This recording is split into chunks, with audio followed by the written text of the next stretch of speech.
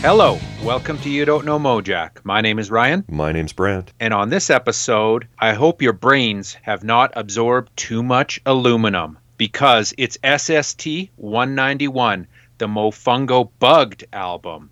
It's our first full-length Mofungo record. I think it's our first anything Mofungo. Is that right? Yeah. I think so. Yeah. And to help us out, couldn't ask for a better guest, Brant. We have got Robert Sietsema. Yeah, so cool to have Robert on. One of the pioneers of the New York no wave scene, I think it's fair to say too, right? Like sure. amazing stories. And, you know, we have a lot of guests on. Everyone is really great and gracious for being on the show, but every once in a while someone sticks out as just a really nice, humble dude, and that's Robert for sure. Yeah, big time. All right, well, before we get bugged, Brent, why don't you hit me with some spiels? All right, I'm going to try something here, Ryan. I hope I don't upset you too much, but my theme this week is called Spiel Scoopage. Is that because you think it's stuff I'm going to mention and you want to steal it preemptively? Yeah, maybe even like I might even be scooping your top 10 stuff. Like, what? Well, maybe. I don't know. Some of these might be top 10 contenders. I don't know. Okay. Well, but scoop away. I don't usually talk about like my new favorite albums anymore because I'm kind of saving it all for our big year-end recap. Oh, okay. So I hope I'm not. Well, I guess my theme is that I'm a spieler stealer. So maybe I am. Maybe I do want to do that. I don't know. Okay. Well, I wouldn't put it past you, but you would do it in the nicest possible way, wouldn't you? Okay, Ryan. Yeah, I'll try.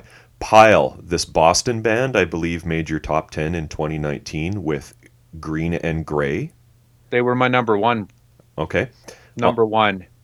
The record was on Exploding in Sound Records, and they have a new one on that same label called Songs Known Together Alone. Yeah. So that one is like noisy post-punk, totally up your alley. I'm curious to hear your thoughts on this one. Have you heard it? Oh yeah, well, I mean, it's kind of a solo record. Yeah. Right? But I love All Pile all the time. Super underappreciated, not as well known as they should be. Yeah. So I'm really down with bands, dramatically changing up their style from record to record. That's not the issue. This one just didn't grab me. Apparently. Well, it's a solo album. It's like it's not the band version. The band version has got obviously a bit more teeth, a little bit more oomph. This one is laid back, but they're all songs. Well, not all of them are from prior albums, but they're definitely more laid back because they're like a solo album. Well, maybe he should have just called it Rick McGuire then. Yeah, maybe. Okay. But I mean, it started out as Rick McGuire. Okay. Well, maybe I'm just not familiar enough with the back catalog to fully appreciate it. Okay, another Boston band called Fiddlehead, Ryan. Oh yeah. This is their second one called Between the Richness. Oh, yeah. On Boston indie label Run for Cover. Not really my thing, if I'm being perfectly honest. It really sounds like almost mainstream to me. Like something you'd hear on corporate rock radio almost. Am I wrong? It's wrong for me. I mean, they're not the Fiddlehead from Allied Records from days of yore. They're more noisy. This Fiddlehead is like more modern, post-hardcore, melodic, kind of has a Discord feel to it. I mean, their first record is definitely not as accessible as this latest one, but I like them both. Okay. But corporate rock seems, I don't know, man. Corporate rock still sucks, and I don't think that they're corporate rock. But keep going. Okay. This doesn't sound like spiel scoopage. This sounds like a slam fest. But keep going. Okay. This band called Trigger Cut has a record called Rogo. Rogo, yeah, that's been out for a long time. Awesome. Yeah. So from Stuttgart, Germany, I recall you mentioning this band. I'm assuming in relation to 2019 album Buster. Yeah, I would have mentioned Rogo too. Both of them as they come out. This is Ralph's band. He's been in a few bands before, right? Okay, it's good. I can totally see why you like this. It sounds like Steve Albini. Like a Steve Albini produced record? Or like a Steve Albini band? Sure, both. Okay. Yeah. Yeah, I mean, there's a huge Chicago touch and go affinity with Trigger Cut, I would say, but in a good way. Yeah. I can tell you're annoyed right now by me scooping your spiels.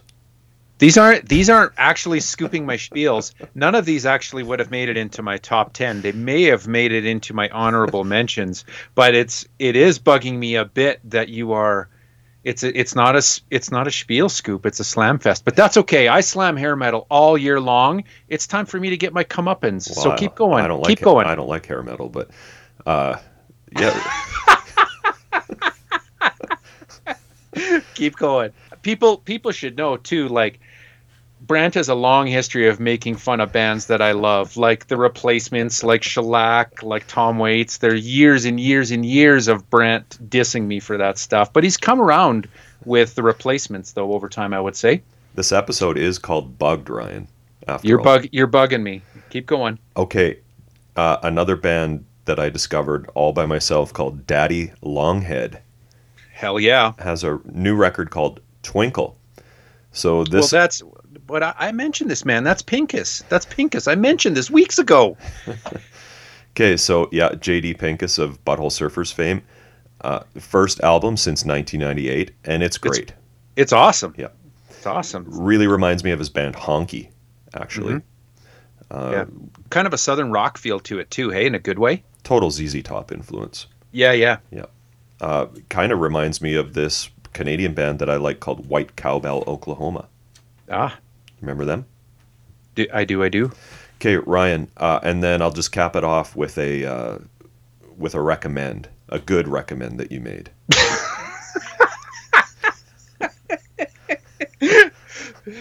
And the implication there, of course, is that not all recommends are good ones, but let's do it. Go, Brent. Okay, Orphan Goggles, Perfect Specimen. Awesome. 2021.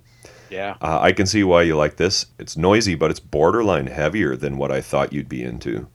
Oh, yeah. I got all the Orphan Goggles stuff. There's some splits with Quee, and they're all good, man. Yeah, some of the riffs are almost traditional metal.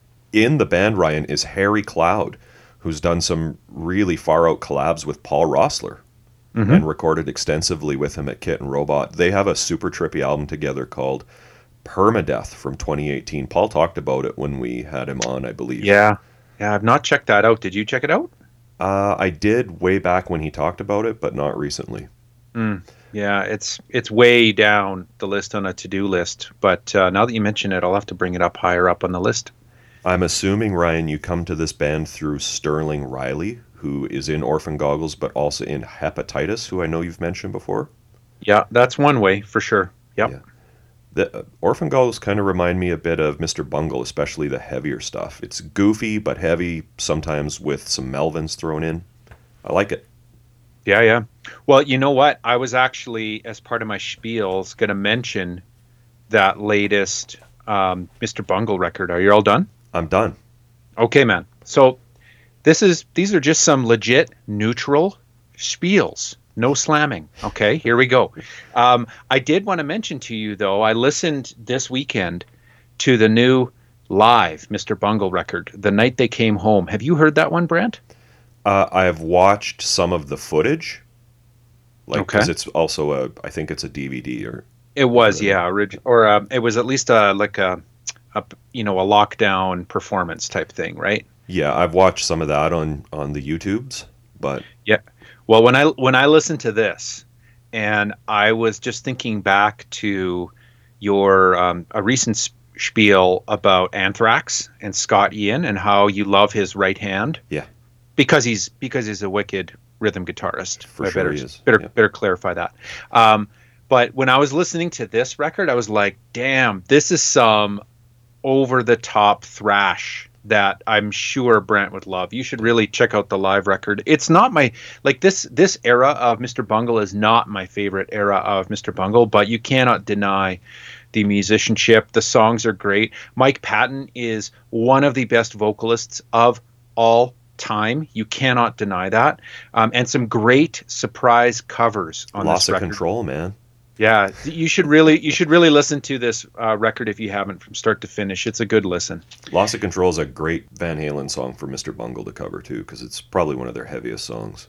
There's a few covers on there. They'll surprise you when you get there. But that is a good recommend for you. Now I've got a few more recommends here. I'm calling it my Mojack grab bag. Okay. Okay. So first is some literature, reading material, more books. Ready? I'm just hung up on Scott Ian's right hand in the grab bag, but go. Well, get out your cockatoo quill, because these are, this might make your Christmas list here, okay? The first book is called Plus One Athens. Remember when we went to Athens in one of my spiels a few weeks back? Mm-hmm. So Chunklet Industries is putting out this book. It is a book on gig flyers from shows in Athens, 1967 to 2002. Over 150 flyers. The main Chunklet dude, Henry Owings, is the publisher here. There are essays by Dave Schools of Widespread Panic, Patterson Hood of Drive-By Truckers, Michael and Vanessa Hay from Pylon, and Arthur Johnson of Barbecue Killers, one of the bands that I was spieling about as part of my stroll through Athens a few weeks back. Hand-numbered edition of 500. It looks really cool. Mm-hmm. Here's another one, actually two, both on Hozak. One called Disturbing the Peace, 415 Records and the Rise of New Wave. This is 415 Records. It's by Bill Kopp, and it's about the record label, 415 Records from San Francisco, that Howie Klein and Chris Nabb began way back. This is a label that put out records by Wire Train, Rocky Erickson, The Nuns, Pearl Harbor and the Explosions, Popple Pies, Offs, New Math, and there's 24 other bands covered in this book. This one looks cool. And then second on Hozak is another book called Where the Wild Gigs Are, a trip through America's legendary underground music venues. This is by Tim Hinley and friends, and it's about the spaces that are held sacred by music fans, all those clubs, all those little dank clubs that we all went to go and see bands, kind of like the one that you still book today, Brent. Mm-hmm.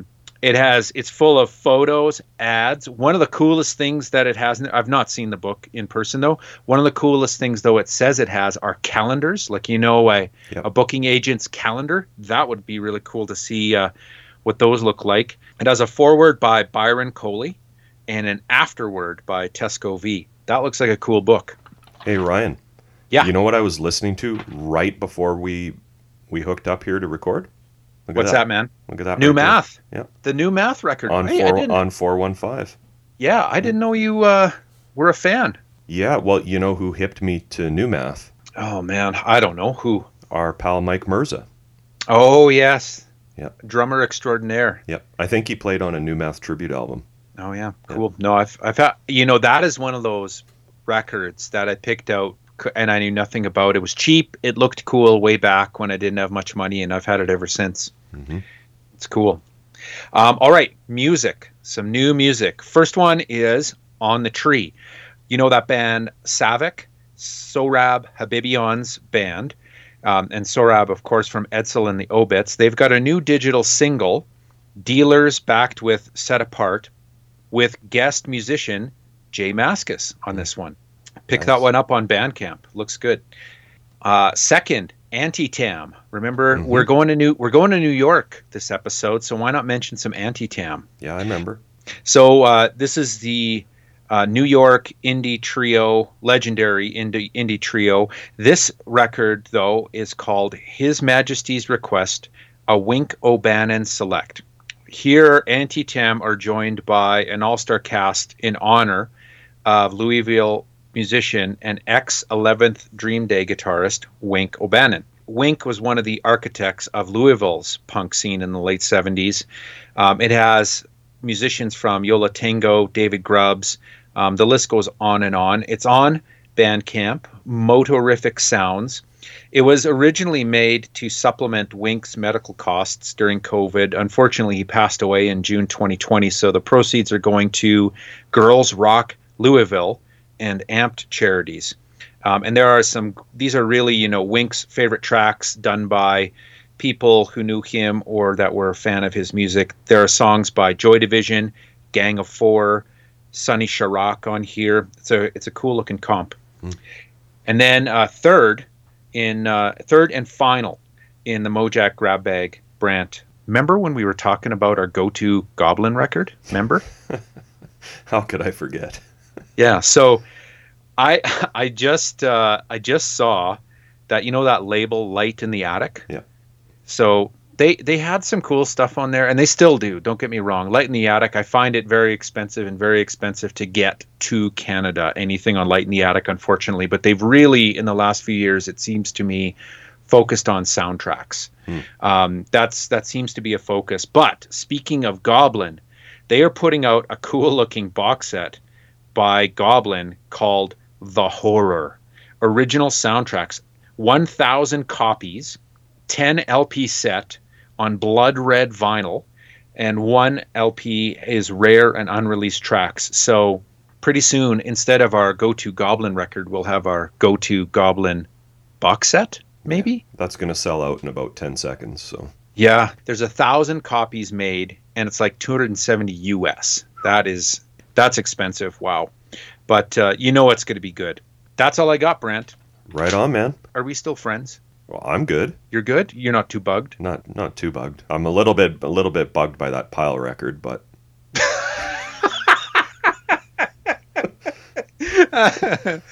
well, I'm glad you're not too bugged, because let's get a little bit more bugged. History lesson, part 1. All right, Brant. So, like I said, our first episode with Mofungo. This record, Bugged, is sometimes held out as, and even I think Robert said, one of their more accessible ones, but it is still weird, wild, and wacky Mofungo. If you like Mofungo, all Mofungo is good Mofungo. yeah. This record is great. Their earlier releases are great. Where should we kick off? I listened to it all. I'm fully Mofungoized this week. I did all the Mofungo. Oh, and did you go past Bugged? No. Did you listen to Work? No, that's breaking the rules. Exactly. I thought so. I thought that was the rule. I wanted to check. One cool thing I'll mention real quick, though. You mentioned this on an episode a while back about that awesome book that Thurston Moore and Byron Coley did called No Wave, Post-Punk Underground New York, 76 to 80. There is one really cool thing in here. Just if you want to orient yourself, one of the ways to orient yourself with Mofungo is there is this cool family tree in there. Mm-hmm. And it shows all the band connections, but it shows Mofungo. There's Information, Blinding Headache, and then Mofungo. Yeah, I was thinking, Ryan, I was trying to think of other artists that had this much pre-SST history, before they ended up on SST, maybe somebody like Fred Frith. Yeah, not even Bad Brains or Descendants. No, there's 10 years, man. Yeah. Pre-SST. So we'll get into that. So I'll give you a little history lesson here. Okay, Mofungo, New York City-based group, active 1979 to 1993. Here's Chris True in the All Music Guide. Part no wave, part post-punk, Mofungo was an off-kilter noise band that worked in atonalities, squalling sax, and unsettling vocals. They evolved out of a few groups, like you just mentioned, Ryan, and I'll get into this a bit more. Information and Blinding Headache. Here's Stephen Blush from that New York rock book. Mm-hmm. Blinding Headache, an aptly named quartet, began in NYU's Brittany dorm. They opened for Teenage Jesus, Contortions, DNA, and Mars at CB's, and 1980s New Wave Vaudeville at Irving Plaza. Information started with Minneapolis expats Chris Nelson and Phil Dre with Jim Sclavunas. When Jim left for Teenage Jesus, Blinding Headache's Rick Brown joined. Yola Tango on their 1989 New Wave Hot Dogs LP included Chris on a cover of Information's Let's Compromise off 1980's Tape No. 1 compilation with Blinding Headache and Mofungo. Mofungo, Ryan, is named for a Latin dish. You'll hear Robert talk a little bit about that in the interview. They blended jazz beats, dissonant guitars, and militant politics. Totally. Here's Robert from a 1997 piece on the Perfect Sound Forever blog. Robert Sietsema. We regarded music as a form of socializing and took a resolutely unprofessional approach. Only a few of us in the scene ever imagined becoming professional musicians. We were the stepchildren of the first generation of no-wave bands. We took pride in our facile and self-taught instrumental licks and played music that was often hookless and even atonal.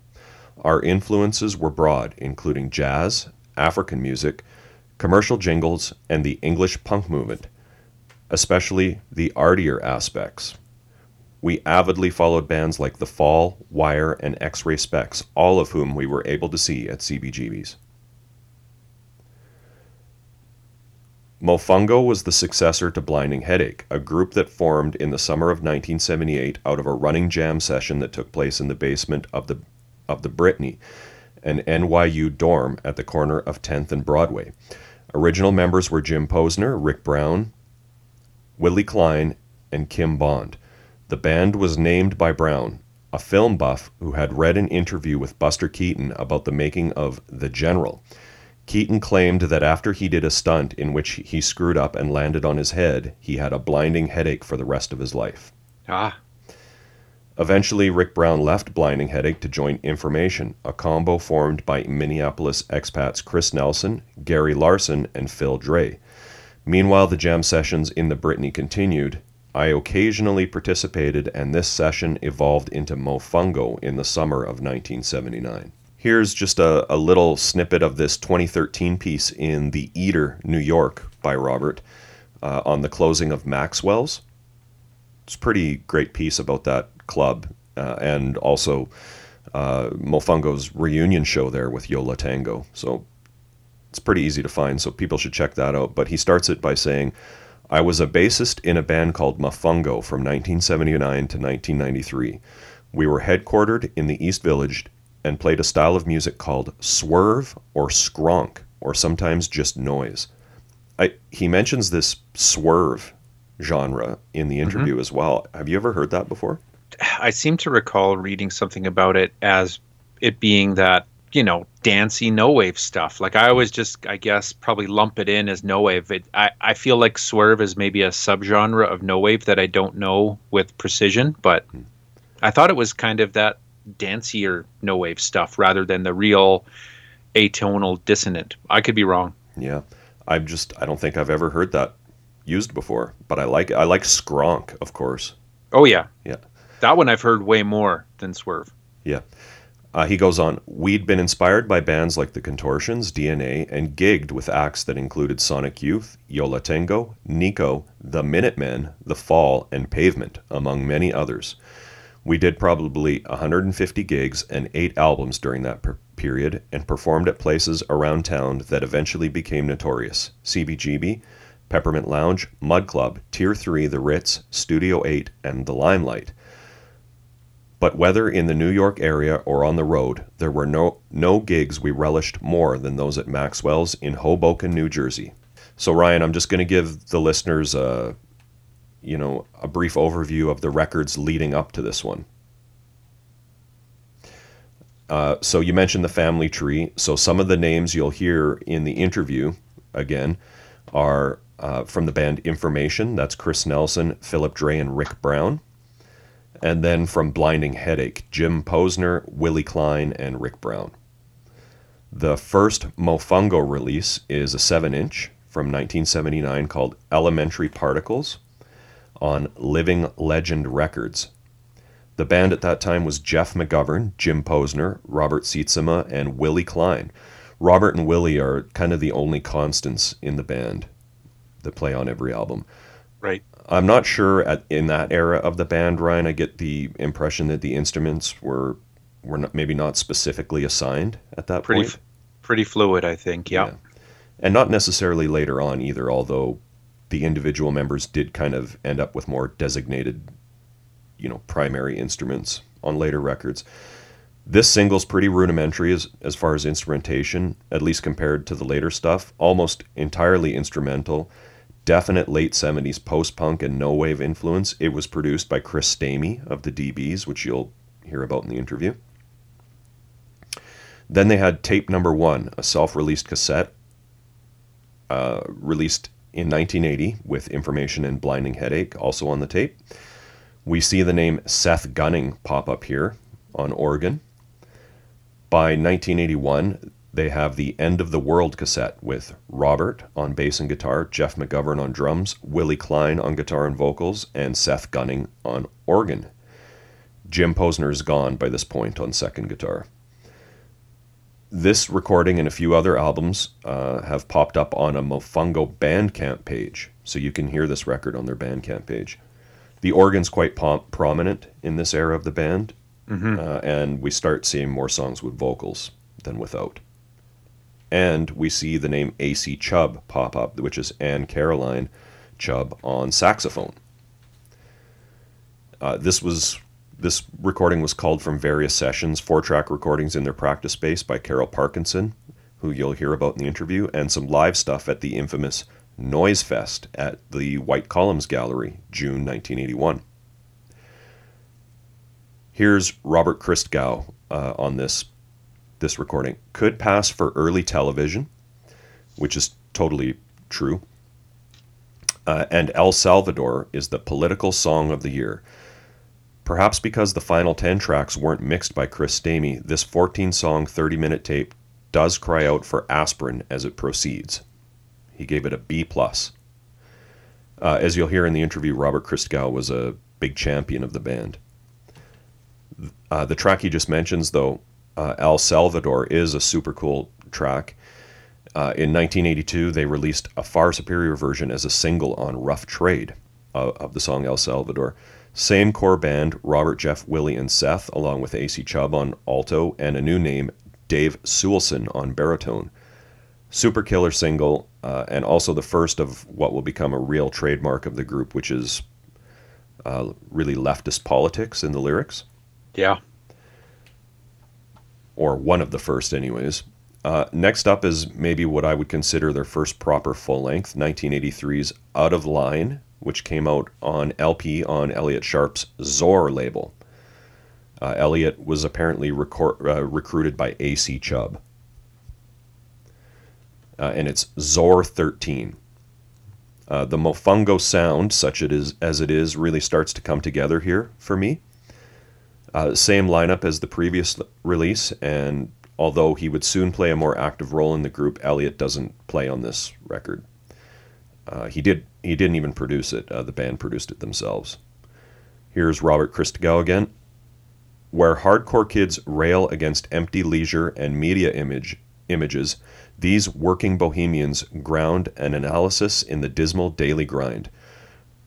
Their politics more or less match thick, uningratiating music that is dissonant but not quite amelodic, industrial but not at all mechanical. He gave this one a B.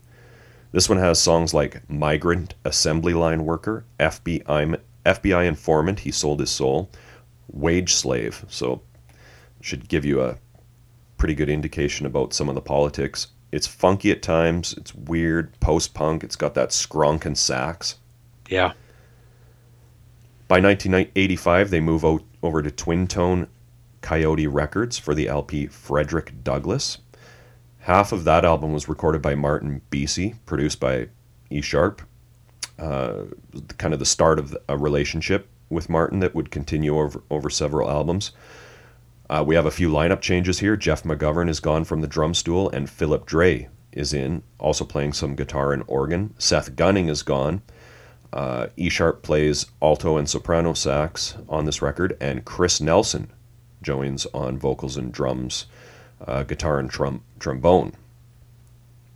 Philip Dre and Chris Nelson were both in Information, and also around this time started the avant-garde band The Scene Is Now together, along with several others kind of from the scene, including Sue Garner from Fish and Roses, Two Mule Team, Run On, who she played in with her husband, Rick Brown of Blinding Headache. So lots of those tentacles that we see in these little, mini scenes within a scene. The Scene Is Now, I know we've talked about them before. Several great albums on Twin Tone's New York-based avant-garde subsidiary, Lost Records, that people should check out. Here's Robert Christgau again. What would a stranger make of this friendly but apparently overwrought and tuneless cacophony? Wish I were sure he'd find it as winning as I do. Canny, complex, and suggestive structures. A-. This one's good, the Frederick Douglass record. Very bass-centric, almost Pill-esque at times for me. Atonal in the best way. It's got songs like Don't Shoot That Junk Into Your Arm Again, Please. Ronnie Thinks He Can Rock is a cool one. An almost surfy song called Brazil's Long List of Shame. Those song titles. Yeah. Even naming the album after a former slave-turned-reformer and abolitionist, and eventually the first African-American nominated for vice president of the U.S. Yeah. Very political. Yep. In 1986, they switch over to Lost Records for Messenger Dogs of the Gods, recorded with Martin B.C. again. Solid lineup this time. Robert, Willie, E. Sharp, and Chris Nelson, who's handling all the drums and some vocals by this point. Kind of, for me, like the definitive lineup, I would say. We start seeing some older folk songs by Woody Guthrie and artists like that. Like they do Big Rock Candy Mountain on this record. Here's Robert Christgau again. Both funny and witty, unassumingly compassionate, glancing fondly off the folk music they took to and the rock they play. They sound less weird the more you listen. A-. In 1987, on the label Lost, again, End of the World Part 2. This one is the same lineup, with Philip Dre playing on one track, Sue Garner again on a few. Here's Robert Sietsema again from the Perfect Sound Forever blog, 1997, on Elliot's role in the band. He says, Elliot Sharp occupied a unique place in the band since he was a professional musician and most of his income was derived from touring the world as an avant-garde performer. Hence, he was unable to attend the band's twice-weekly rehearsals, Tuesdays and Fridays, 6 to 9 p.m., a schedule that we had in place for nearly the entire history of the band. Whenever we had a gig coming up, he would come to a rehearsal or two, and being a quick study, he developed these incredible parts which seemed to meld the songs together. We abandoned Lost Records when Elliot got us a recording contract with SST, which was the label of the Minutemen, one of the many bands we most admired, and Ryan, who they cover on the next record. Mm-hmm. The contract would advance us 3,000 clams to record each album, which seemed like a king's ransom to us, and was more than enough to get each new record in the can, as we used to say. Perhaps more important, the new product would be released on vinyl, tape, and CD, a new medium for us, and the one that has kept our products in the marketplace. I can't tell you how weird it is to see the Mofungo CDs bugged and work in HMV, the Virgin Record Store, and Tower. Of course, that doesn't mean we've seen a penny from either product or received any accounting in years. But that quote made me think about what Mark Pickerel told us a few episodes back. Yeah, for sure. All right, Ryan, do you want to throw it over to Robert? Yeah, man. All right, we're joined on the podcast today by Robert Sietsema. Robert, thanks for being on the show. My pleasure. All right, so we're talking about the SST era of Mofungo, but I want to go back, Robert, and we were talking a little bit before we started. You're not from New York. Where are you from?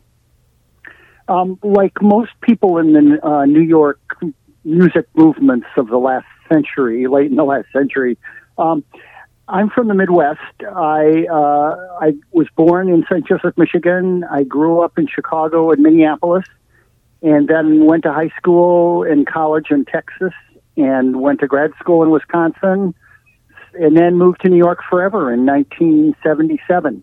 So I was a Midwesterner, and many of the people that lived in that were colonizing East Village at the time were, and I'm using that term advisedly, but were from the Midwest, and they kind of got together, and you'd have kind of little affinity clubs, not official, but little neighborhood groups that were from Minnesota or California sometimes, or Illinois or Texas. And it's still kind of that way now, that some of the most active New Yorkers are expatriates.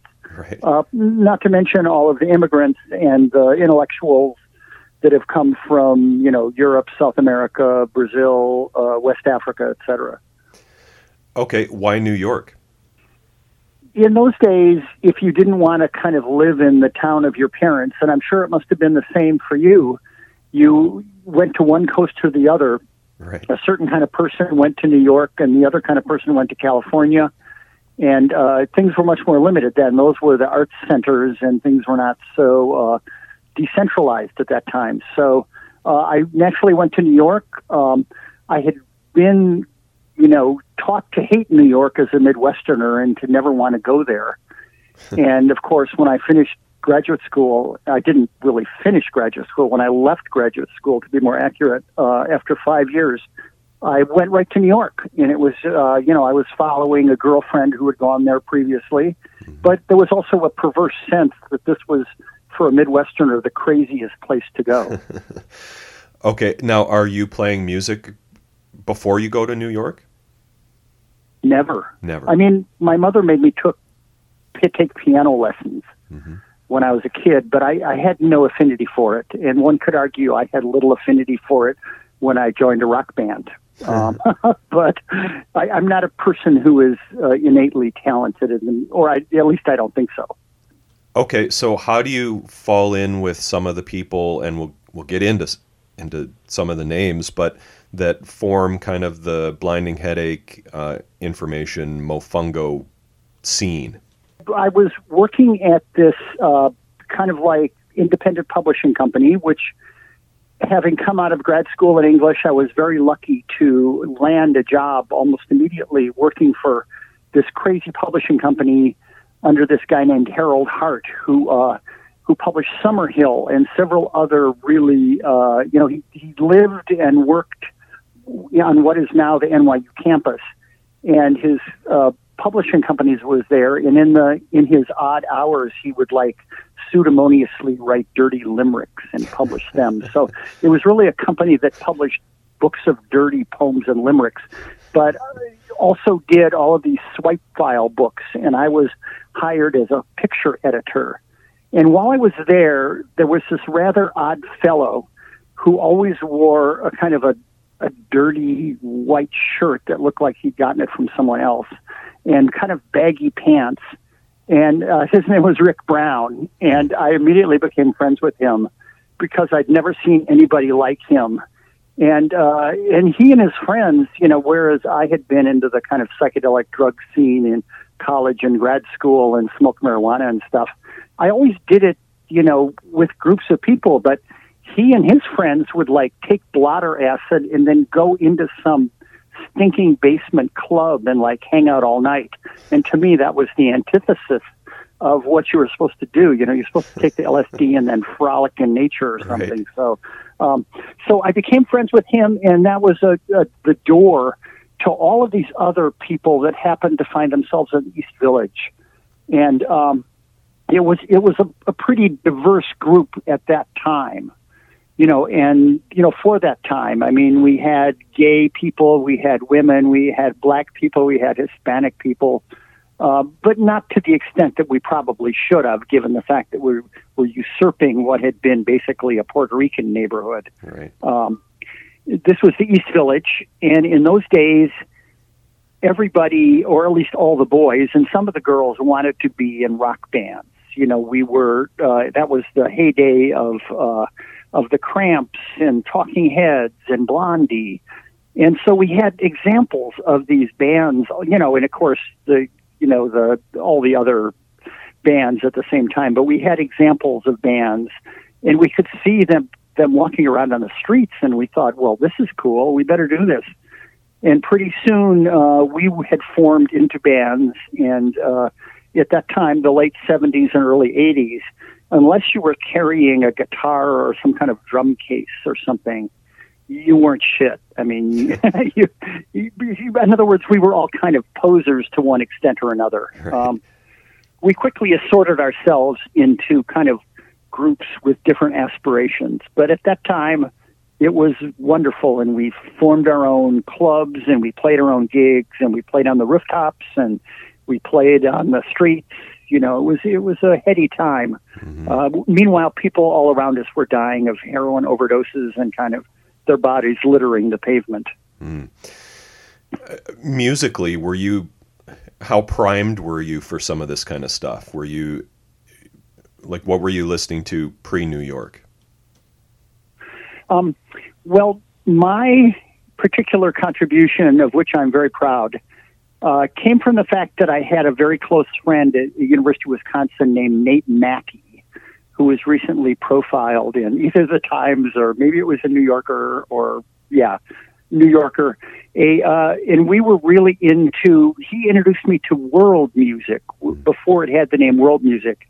And we were collecting all of these kind of like Deutsche Grammophon kind of academic recordings of string bands from South America and tribal ensembles from West Africa and all this kind of stuff. And we immersed ourselves in that material and listened to that all the time. Plus, at the time, Madison had only one band that I knew of. It was after the, Ben Sidran days. So it was slim pickings there. Although I do remember when Lou Reed came through town, everyone is very excited. So, in his post-Velvet days. So I listened to classical music. I listened to a lot of jazz at that time. Many of the jazz artists that I was to run up against in New York, I had already heard their stuff in Madison, but I definitely was not into the rock of the era. Although I had been tremendously as a younger kid, like really into rock.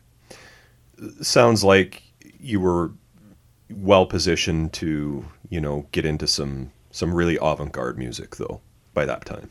Yes, especially since part of the avant-gardeness was motivated by literally not being able to play our instruments. Right. We would pick up instruments, sometimes amazing instruments, in junk shops. We would make our own instruments. We would find them, borrow them, pick them up, and we would just, also as a person who mainly played bass during most of the Mofungo era, I couldn't help but be aware of funk music, which was so important at that time. And to be a funk bass player, basically, you could just play the same line, infectious line, over and over and over again for the whole song.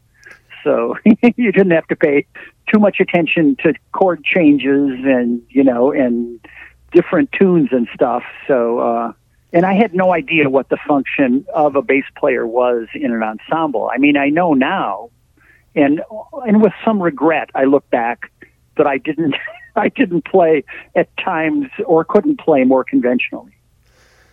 Yeah, I think the funk influence kind of doesn't get enough credit. You look up the road at the go-go scene in DC that started a little bit later, or like Conk or the Talking Heads, or all that kind of stuff. Definite funk influence for sure. We called our music no wave, we called it swerve, but we definitely acknowledged the jazz underpinnings, and were tremendously, those were the kind of vinyl albums that we listened to endlessly, in addition to New York Dolls and stuff like that. So is it Rick Brown that kind of introduces you to, Jim McGovern, Willie Klein, Jim Posner? Let's see. A bunch of those people. He was going to NYU at the time, and he knew a bunch of those people. But once I met them, my relationship with them was at times independent. Willie Klein and Dave, somebody or other, I can't remember his last name at the moment, and Seth Gunning, who was an early member of Mofungo, they lived in an NYU dorm. Dorm life was different than it had been for me at University of Texas and at University of Wisconsin. There was a gallery in the building that they stayed at. One of the roommates, Seth, lived on a bed of newspapers in the closet. So all of these people are unusual personalities. Yep. Tell me about Blinding Headache. Describe Blinding Headache to me. I've never heard them. Never heard the group. Blinding Headache was they were influenced by a whole bunch of things. It was Rick, it was Jim, it was Willie Klein, They were united by the fact that two of them drove a midnight truck from Connecticut down to downtown New York with the Spanish language newspaper El Diario. And when they were done, sometimes before, they would get the truck early. It was a rental truck. And they would pull it up to this place called Sewer Beach next to Stuyvesant Town. That was their name for it. It was just like this kind of concrete outcropping that hung above the East River and was always kind of in danger of breaking off. And they formed the band, and then they would practice in the back of that truck. Now, they had these portable amplifiers called pig noses that allowed them to play a lot of their gigs, like on the street corners. They would go like to Astor Place or something like that and set up. They would play at parties. They would play it anywhere that they could, but their music was deliberate. It was concrete. It was sometimes tuneless. It's sometimes, I remember Rick Brown, who was the drummer, he would sometimes just play a single snare drum. He eventually added, a ragtag group of percussion instruments. He would sometimes play like toy synthesizers and little tiny pianos and all sorts of stuff. That was common to the bands at that time, to use improvised or appropriated instruments that were not part of the normal rock ensemble. Their music was angular. They were influenced by groups like Wire, who I remember had an album where all the songs were 1 minute long. Yeah. I mean, the idea then was to like shit or get off the pot. You play your song, you get it over with, and you get the fuck to the next song. So their music, I'm not sure, by standards of accessibility, you had to believe in it to love it. Right. I'm sure if you just, although looking back on Mofungo things and Blinding Headache things and Information things, Information was, of the three bands, the one most capable of putting a conventional song together. And they occasionally would do that. But, with like abject or humorous or arch lyrics, and all of these bands were quirky. They were, many times the bands like the Velvet Underground and stuff are mentioned as being kind of like amateurish in a way, following conventional song structures, but these three bands, Mofungo, Blinding Headache, and Information, were beyond the pale. I mean, they were playing things that were intentionally obtuse or intentionally opaque. They were pushing the limits. I hate to use terms like that, but pushing the limits of what songs could be, and especially what kinds of songs could be enjoyed. What is now known as the no-wave scene, or maybe was at that time already, were you aware of that as kind of its own scene, and did you feel like you were a part of it, or was that more in retrospect where you got lumped in with those bands? No, we felt ourselves to be completely dedicated to that genre, because the name was invented by Chris Nelson. All of us, or many of us, had one leg in the conventional world and one leg in the bohemian world. And his leg in the conventional world was that he was actually an art director for a rock magazine called New York Rocker, which has been largely forgotten now, but was rather well respected at the time. It bore a lot in common with like NME. We admired the rock journalists of London. Right. And so he, would be sitting there working all day at his job, laying things out, wielding the T-square. And then go and play, this kind of music. But he invented the term no wave as a protest against new wave, of course. And he had put that on the cover of a New York Rocker, 1 month. Andy Schwartz was the editor. He came from Westchester, and he was, I think, bankrolled by his parents. But if you can get your hands on a copy or look online, I'm sure there's copies of New York Rocker. We were all associated with it one way or the other. I mean, my initial interest in being in these bands was visual. I was, at the time, a very serious 35 millimeter photographer. And I started going to punk rock bands, for the same reason I admired Rick Brown's dress. It was like, man, this is really weird looking. These photographs are great. People are like spitting onto the audience and flagging people with beer and doing even more extreme things. So, to me, the visual elements were as important as the musical ones because I was not much of a musician. But I mean, that's the beauty of it, is that it was supposed to go against the grain of what conventional music had been. It was, we claimed to hate the conventional rock music of the time.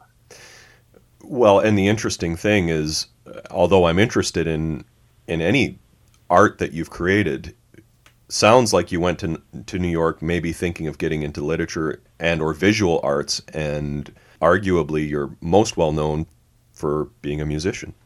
It's weird, although, I mean, I'm much better known as a food writer now. Right, yeah. I mean, but at the time, photography was my main art outlet, and I still have boxes upon boxes. I was a really great black and white printer, and I still have thousands of black and white photographs of the bands of the time. Oh, wow. The problem is everybody else does too. Yeah. I mean, it's like that was not a difficult thing to amass, and many people have become very well known as photographers of that era. So, but to me, yeah, punk was instantly fascinating, even though I didn't really understand it, and neither did anyone that was trying to be a punk here.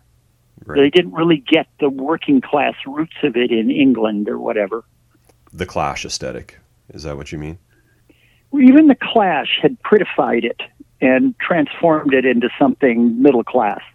I mean, the very original punks were a ragtag group of people that, put bobby pins in their cheeks and wore black and wandered around acting depressed all the time. It was a stylistic movement, and you can see it like in various forms of English cinema and stuff. You can see what punks came out of. To me, the punks were analogous to groups when I was in Minneapolis called the Greasers, who, wore leather boots and black pants and put pomade in their hair and had duck's ass haircuts and stuff and wore leather and tried to beat people up. Those people, the punks that I first met here, seemed a little bit like that, only with a lot of the actual anger erased and the aggressiveness. Although there is that, like, shooting beer all over the audience and spitting on people and, right. And shooting up heroin and stuff like that. I mean, it was all they had reduced drug use to a style. It seems like, or you'll most often hear that Blinding Headache morphed into Mofungo. Is that how you would describe it? I think that's a fair term. Just because people would leave and other people would join the band. I remember Mofungo came out of a bunch of dormitory room jam sessions where personnel from Blinding Headache would be there or not be there. Rick Brown ended up going to Information with Chris Nelson, who had actually been in a conventional rock band when he was going to Southwest Minnesota State University. There were actual musicians, I think, among us. Some good ones, some bad. I mean, there were others to infiltrate later on, but most of us were naive musicians. I mean, Mofungo came out of jam sessions that included those people and other people like Amy Rigby, who later was to become, a kind of a country western Brooklyn style musician and have a couple of albums to her name. I mean, we had a large group of people who kind of joined indifferently and others that stuck. I mean, I really wanted to stick because it made me feel like I belonged in this group of East Villagers. Okay, so for the first single, Elementary Particles, 1979, I'm assuming Living Legend Records is the band? That's right, yes. Okay.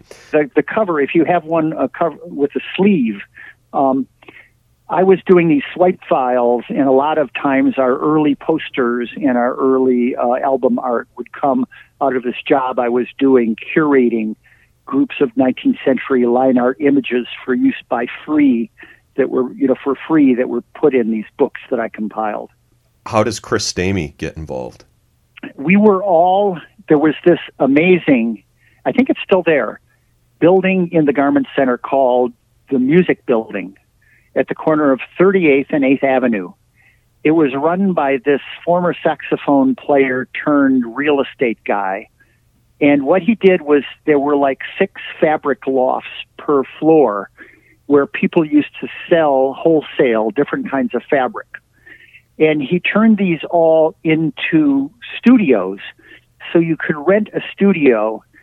I think at the time it seemed a little expensive, but the way that we reacted to that, and these studios were like 12 feet by 10 feet. They were small, but they had windows that went onto the street, large windows, and they were all dusty, and everything was falling apart, and the paint was peeling. And there was this filthy bathroom at the end of the hall.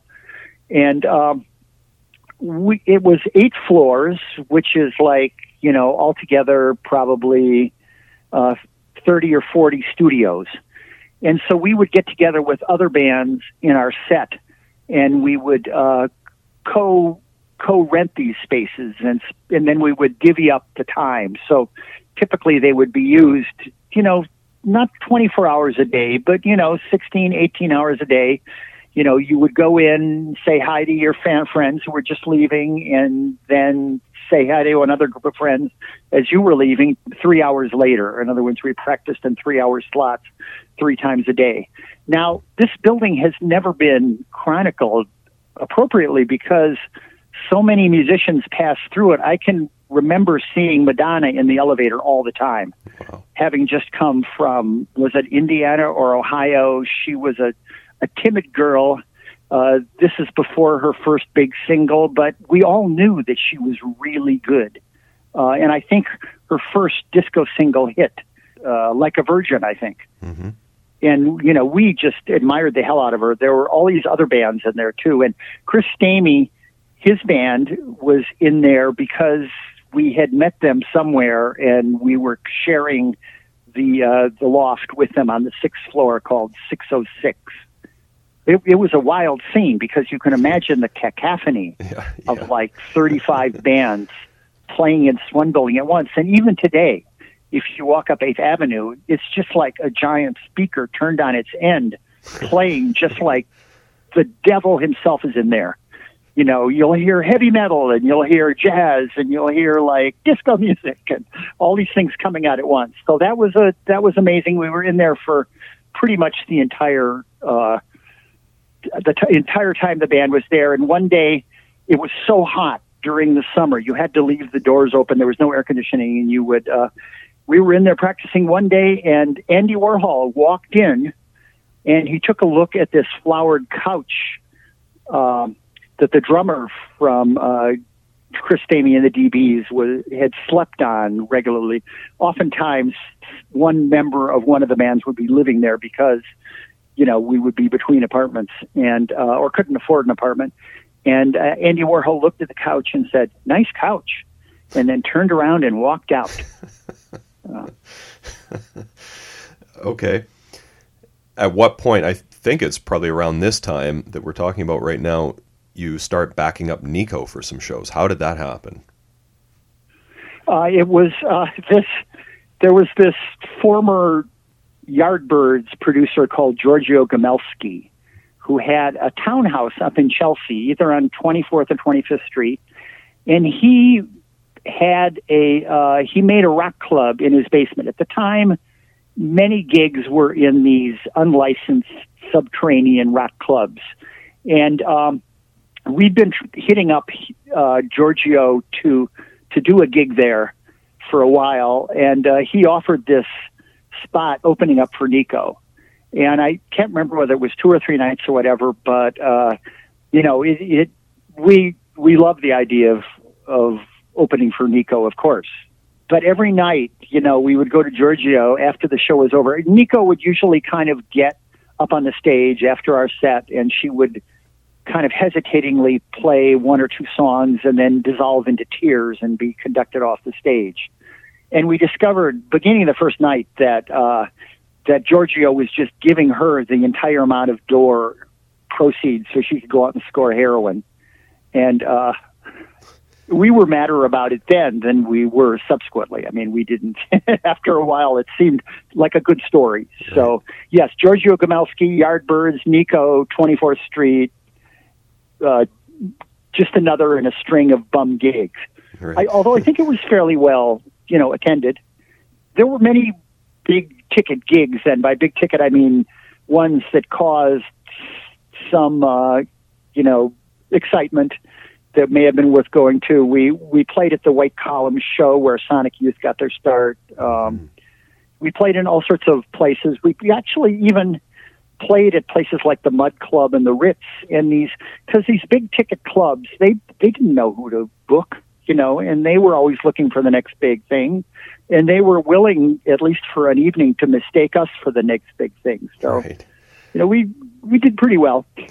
We got paid a lot more than bands get played now. We typically would get $500. Wow.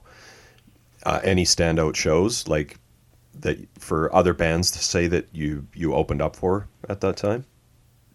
Oh, we opened up for all sorts of bands like Aztec Camera. I mean, I don't even know who they are now, but I remember that was considered to be a big gig. Mm-hmm.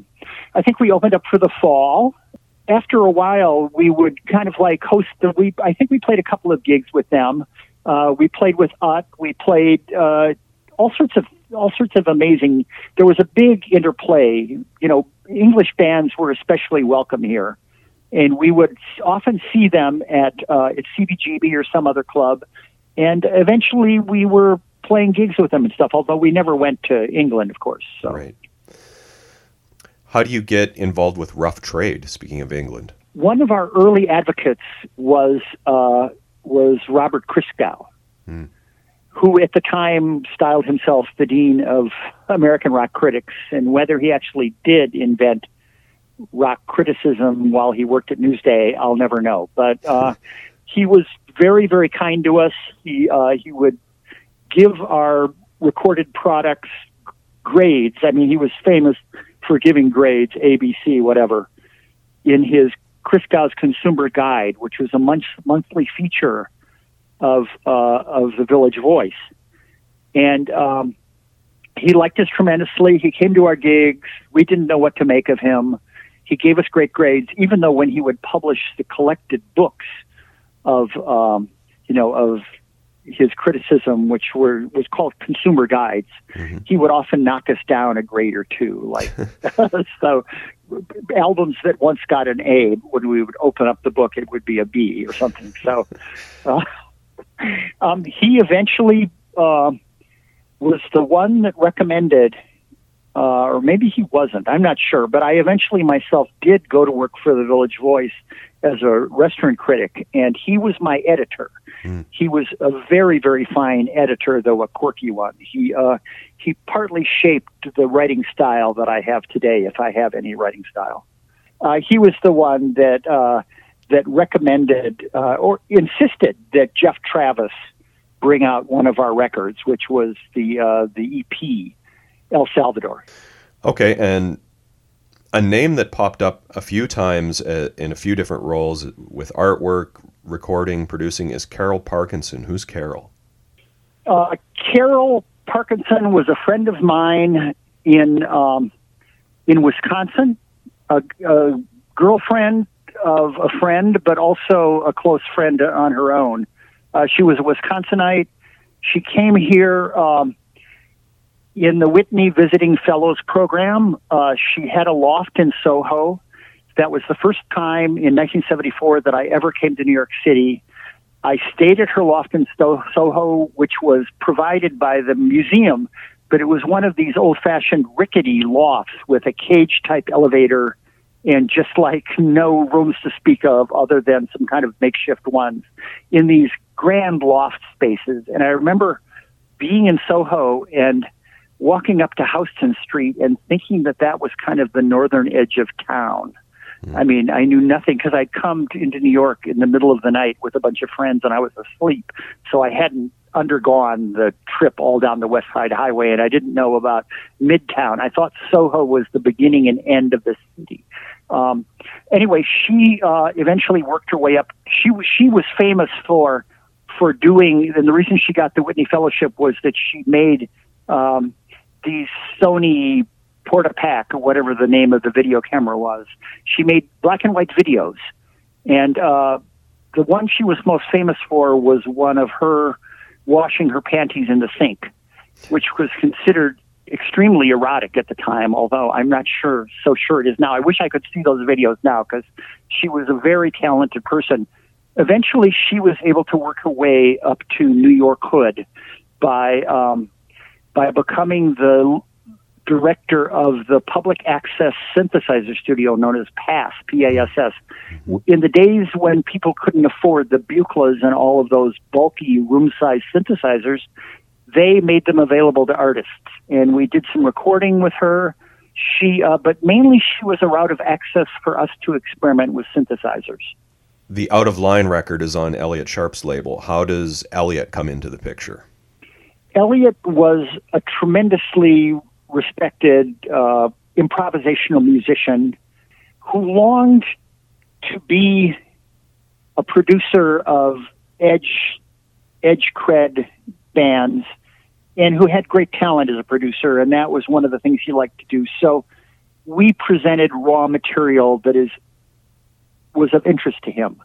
In the early days, he would play on a song or two while producing the albums. Eventually, he became a full-blown member of the band and our permanent producer. His influence caused us to take a different direction several times. The thing was, he longed to be like a heavy metal guitarist. Mm-hmm. So we allowed him and immensely enjoyed having him play these tasty guitar licks that we could never imagine playing ourselves. So, and we kind of grokked to the fact that it was unique to have this mixture of elements. But, you know, when we do get to Bugged here, Bugged is an album that probably more than any other resembles a conventional rock album. Mm-hmm, for sure. The Out of Line, that has one of my 35 millimeter photographers on the cover with the guy stepping over the pipe or whatever. Ah, okay. Interesting. Okay. So some of the records leading up to Bugged, Frederick Douglass, Messenger Dogs of the Gods, etc., they're on, correct me if I'm wrong, but like Coyote Records, Lost Records are both kind of associated with Twin Tone. They're like, Twin Tone's the parent They're company. both Twin Tone's subsidiaries, yeah. Coyote was Steve, what's his name? Steve, he was almost the mayor of Hoboken. He was the one that had the wonderful rock club Maxwell's. Okay. He was the head of Coyote, and he was associated with this other guy that in the heyday of Hoboken, they kind of were the motivating powers behind the music scene in Hoboken, which, you know, came to include most famously Yo La Tengo. So Steve had this subsidiary called Coyote, and we were on Coyote, but eventually, you know, Chris Nelson and other members of the set were actually from Minneapolis. So they knew all of these people at Twin Tone, and they eventually got their own Twin Tone imprint, and that was Lost, I think. We had several albums that were on Twin Tone, and Coyote, we eventually left Coyote, had our own Twin Tone imprint. There were other albums on that label, too. Yeah, for sure. Yeah, some of similar artists like The Scene Is Now, Fish and Roses. Oh, I know what it was. Lost was our own label, but Twin Tone distributed it, certain of its products. I think that's the correct way to say it. Okay. Because I think Lost, the name was invented by Chris Nelson. So by this point, Chris is in the band by, you know, Messenger Dogs of the Gods. Yes, that's true. Okay. And so was Phil Dre. I think just on that album, he was another refugee from Information.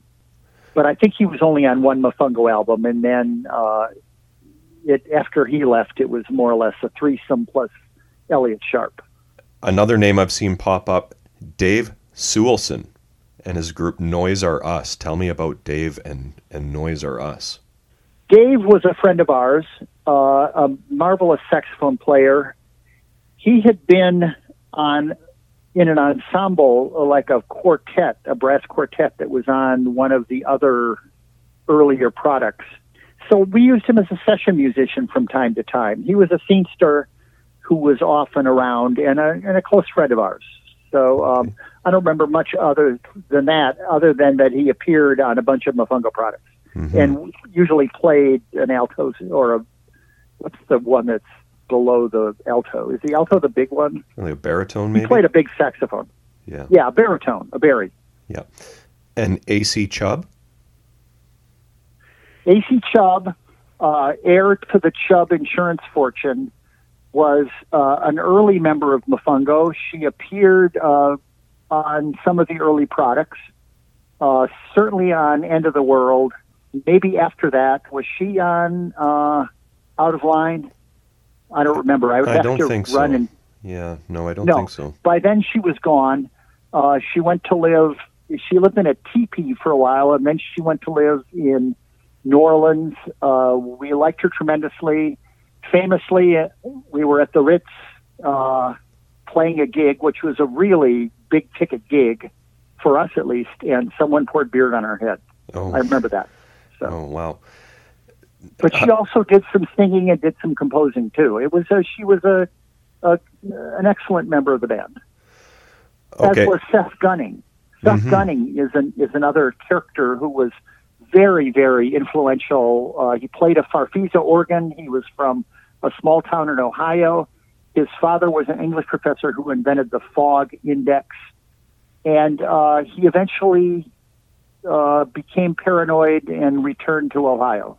I mean, clinically paranoid. I mean, all of us had various mental defects, some more than others. But and he left, but he composed some just amazing songs. The Frederick Douglass LP I read was released on April Fool's Day in a PBS special. Explain that to me. It sounds true, but I have no idea about that story. You'd have to ask someone else. But it sounds completely possible. But I have to be a little proud of our emphasis on some of these heroes of the African American Revolution. We put out that album, Chris Nelson, who had been an art student at NYU, made the painting of Frederick Douglass on the cover, and I'm very proud of that album. Mm-hmm. I mean, all of our albums had a left-wing bent. For sure they did, yeah. Maybe it makes them dry, maybe it makes them obsolete, I don't know, but we were all committed leftists. Mm-hmm. That comes across for sure. You're the food critic, so describe what Mofungo is to me. Is it good, and where can someone get good Mofungo? It's most often found in Dominican restaurants. It was, although it may have been originally Cuban, it consists of mashed up plantains, often with lard or with bacon or some pork product in there, and then a gravy poured over the top. It's often served with seafood, kind of as the same way you might serve meatballs over spaghetti or something. It's a important dish, and luckily for us, it was actually Phil Dre who recommended that we use that name when we couldn't come up with a name for the band, and he misspelled it. So the misspelling makes it possible for people to find. In other words, we put, instead of Mofongo, we spelled it Mofungo, putting fun in the middle in a kind of ironic sense. But you can still get it, anywhere. I go right to Washington Heights and go to one of the Dominican restaurants there, or Cuban Dominican restaurants, and get it in its plainest form. It's good. I'm proud to be named after that. All right, let's talk about Bugged. So it was recorded I'm assuming at BC Studios. I know Martin recorded it, as he did several of the previous albums. Tell me about working with Martin. We loved Martin, and still do. even though I haven't really seen him more than once or twice in the last decade. He was a cryptic figure. He dressed all in black. He was from Argentina. He wore a belt that had Argentinian gold coins embedded in it. He wore a leather headband. He bought the studio supposedly because his parents had been killed in a car wreck in Argentina, and that capitalized. Nevertheless, the studio was at 3rd and 3rd in what the area now known as Gowanus. At the time, it was between Carroll Gardens and Park Slope, in a kind of a no man's land. It's in a building that was historically, it lay along the twisting Gowanus canals, which are filthy and just decrepit and look like something out of Dickens. And the building itself, which had a courtyard, was a munitions factory during the Civil War. So it was really, really old. And he had this kind of subterranean studio. We loved it. We loved working there. There was a big couch. Famously, he had the Gamble and Huff 16-track board, where all of those Philadelphia sound hits had been made. So this to us was heavenly. What we would do would, record an album in perhaps 4 or 5 sessions. We do basic tracks for a couple of sessions, and these sessions would last like 5 or 6 hours. We paid for the recording ourselves because why not? Right. It was just not that expensive. I think our albums often cost us about $3,000, $4,000 to do. I can't remember. We had a good deal because BC and Elliot Sharp were friends, and we had kind of connections with the people that recorded there regularly, going all the way back to Giorgio Gomelski. So at any rate, we would go in there often in the evenings or on the weekends. I think at like maybe just $50 an hour or $150 an hour. I can't remember what it was, but I think these albums were generally recorded in 40 hours or less. I'm not sure when the last time you heard the Bugged album is, so I'm really going to test your memory here. But some of these tracks... Well, I actually tried to listen to the YouTube recording, and I could barely make out any of it. But it made me, if I only had a turntable, it would be fun to listen to it again. But yeah, go ahead. Okay. By the way, I have a crib here. When I opened up, I have a few copies of the album, and I opened one up, and this thing popped out that not only has the lyrics and the names of the tracks, but it has this like ridiculous justification for every one of the tracks that are written out, explaining what the track means, which is like bizarre. Written by you, I believe. Me? God, I hope not, but probably. if it was me that wrote it, then it was at the request of the other band members or something. I don't know. I think I would have been opposed to that. Yeah, well, the first song, Number One for Takeoff, you and I were chatting about it a little bit before we started recording, and you mentioned kind of the leftist politics of the band. Right. Love the essay about the Union of Air Traffic Controllers taking a certification vote, but they're all a bunch of scabs. Right. Yes, that's what it is. You could never tell that by just listening to the very spare lyrics, which only run to four lines, and one of them is da da da da da da da da da da da. Now I'm listening to this, and I'm pretty sure I can hear kind of Elliot doing his thing. I'm assuming he's playing guitar predominantly in the band by this point. Well, Willie, who is our main guitar player, had a very wonderful invented style that was very ratchety and very kind of like a little, not off key, but off kilter. Mm-hmm. Very rhythmic. So I would say you can hear Willie's rhythm guitar in it. So it's both Elliot and Willie playing guitars. Okay. One in the conventional style, one in a very unconventional style. Right. And for the writing of a song like this, like, would somebody be bringing for all of these songs? Is somebody bringing the riffs in and you're working that up as a group, or is, someone bringing in a complete song? Everything was different for every song, but there are obvious Willie songs, and this is an obvious Willie song. Okay. Very spare of lyric. He did both the lyric and the music. Yeah, this is a Willie song, no question about it. The Pope is a Potato, another great story. I believe the title is a reference to a unfortunate, or fortunate maybe, T-shirt misprint when the Pope visited Miami. Something like that, yeah, definitely. Not quite sure what it says here. Yeah.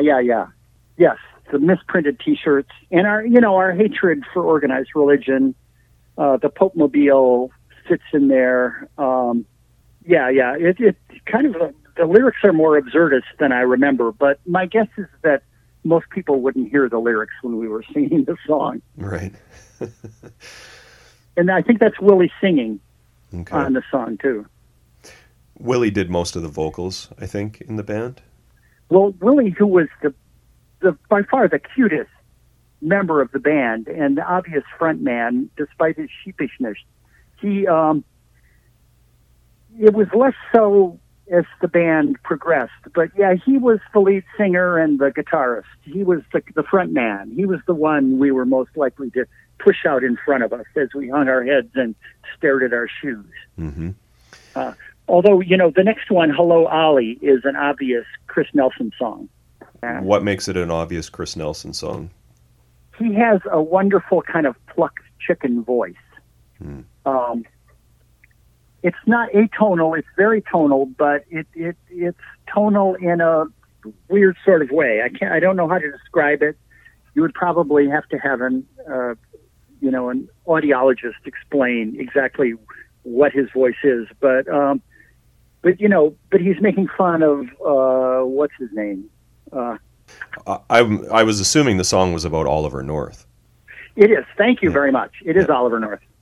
The next song, All I've Got's Gone, which is interesting. You're trading off verses. I'm assuming you're even in the mix on this one vocally. I am indeed. Yep. Thanks for noticing.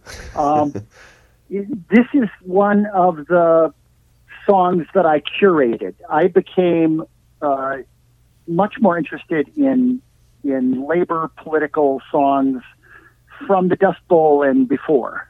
I started bringing these songs into the band. We started doing versions of them. The most famous is Long-Haired Preachers, but this was a song that I'd found on some dusty old album that I'd had for years. Or maybe I found it online. I don't know. Was there even an online back then? Not quite. So Not quite, yeah. I must have found it somewhere. I think I found it in my increasingly arcane album collection. I had a bunch of those albums, kind of folkways albums about singers from the 1930s and 1920s, and this was one of those. It's a plaintive song of have-nots complaining about bankers and all that kind of stuff. And the scene now has a similar roster of hand-wringing songs, like their song Bank. Who owns the land? The bank owns the land. Whose tired hand is closing the gate? They're much more poetic, however. Right. So, but this is a real song by real people. In this case, Dave Macon and Ernest Stoneman. Mm-hmm. Okay, the next track, Hosting a War, really built around, to me, a bass pattern that really sits in kind of a really weird pocket with the drums, but it works. Again, it makes me picture stuff like this just being jammed out in a practice session. You're right. That is one of the albums. That's one of the songs on the album that was brought in is just the germ of an idea. An even better example, perhaps, although if you say that song is successful, I am grateful for that observation. The 13th song, the last song on the second side, is one where Elliot, damn him, made us just invent a song on the spot. It was like we got to the end of the evening, we accomplished what we'd hoped to accomplish, And he said, well, let's do a song. And him coming from a improvisational background was in quite a different, headspace than we were. So to me, I was such a recalcitrant performer that, unless I'd been able to practice something over and over again, I was quite unsure of myself. So I think that in the guided tour, and probably in this one, it started with one of my bass lines. And you can tell that I'm not like a conventional bass player. But yeah, it is. I think that was a pretty good, and you can hear, I think, Willie's guitar playing to very good advantage on that song. For sure. If I remember it correctly. Yeah. My Aluminum Plate. The liner notes talk about this thought at the time that aluminum caused Alzheimer's. Yes, and this was a pure Nelson song. And really, in terms of the songs that persist, the hundreds of songs that we did, the ones that persist in my memory, this is one of the top ones. This is one of the songs that I love. Not only for its kind of like waltz underpinnings, but it's such a good example of our twisted logic. Right. But, we would hear something on the news, or in those days, we all really read the Times all the time. So we read newspapers. People don't read newspapers anymore, but we would read newspapers and come in like really disturbed by some idea that, and Nelson twisted it into the idea, apparently there was something in the article that said that the aluminum from things that you used actually became deposited in the folds of your brain. So this whole song is about, oh my God. And then it's so funny because he's like, he kind of like at the end of one of the lines, he like pretends to forget the line and says, now we sing dum-de-dum-de-dum-dum. So, and as age approaches, right, this makes even more sense. This song could be true. Maybe that explains it all. Yeah. Okay, the next track, Backward Christian Soldiers, is another cover. Tell me about the band Avant Squares. They were very good friends of ours. They were in the same set. I think they may have even had an album on Lost, but I'm not sure. They came from a kind of interesting background. Barbara Barg, who recently deceased, came from Arkansas, I think, where her father owned a car lot, a new car, something or other, dealership. Mike Sapol was a PhD student in history at NYU. I think he eventually moved to Washington, D.C., but this is an example of the kind of the brainy artistic axis that many of these bands operated on. And this was a great, and I think they were Jewish too. So, I mean, this is like an anti-Christian song that we embraced. I mean, we all had kind of checkered religious backgrounds.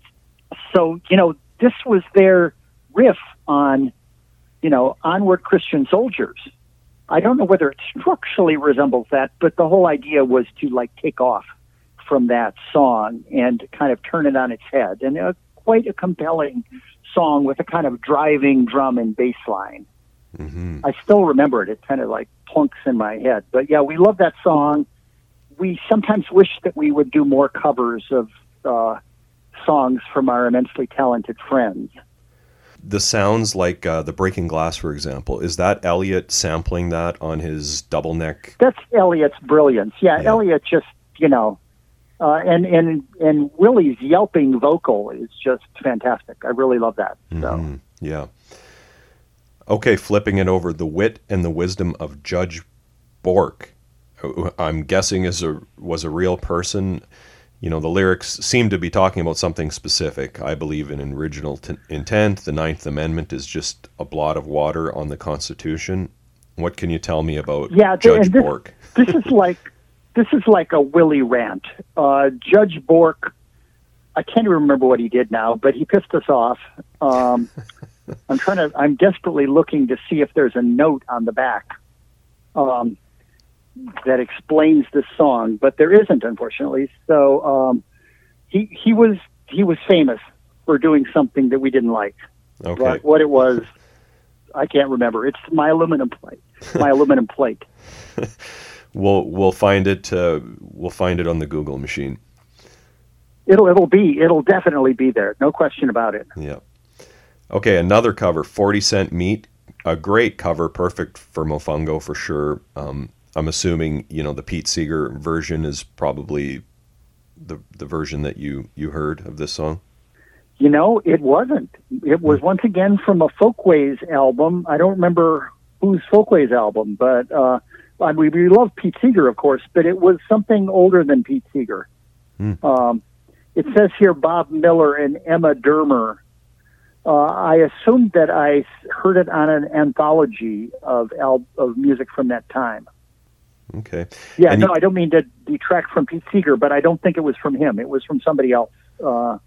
I would, now that you say that Pete Seeger has done it, I would love to go back and listen to his version. Yeah. His versions were often slicker than these gritty versions that we found on the Folkways albums. Yeah, I can see that, yeah. And, Long-Haired Preacher is the next one. Is that the next one? Yeah, it's the next one, yeah.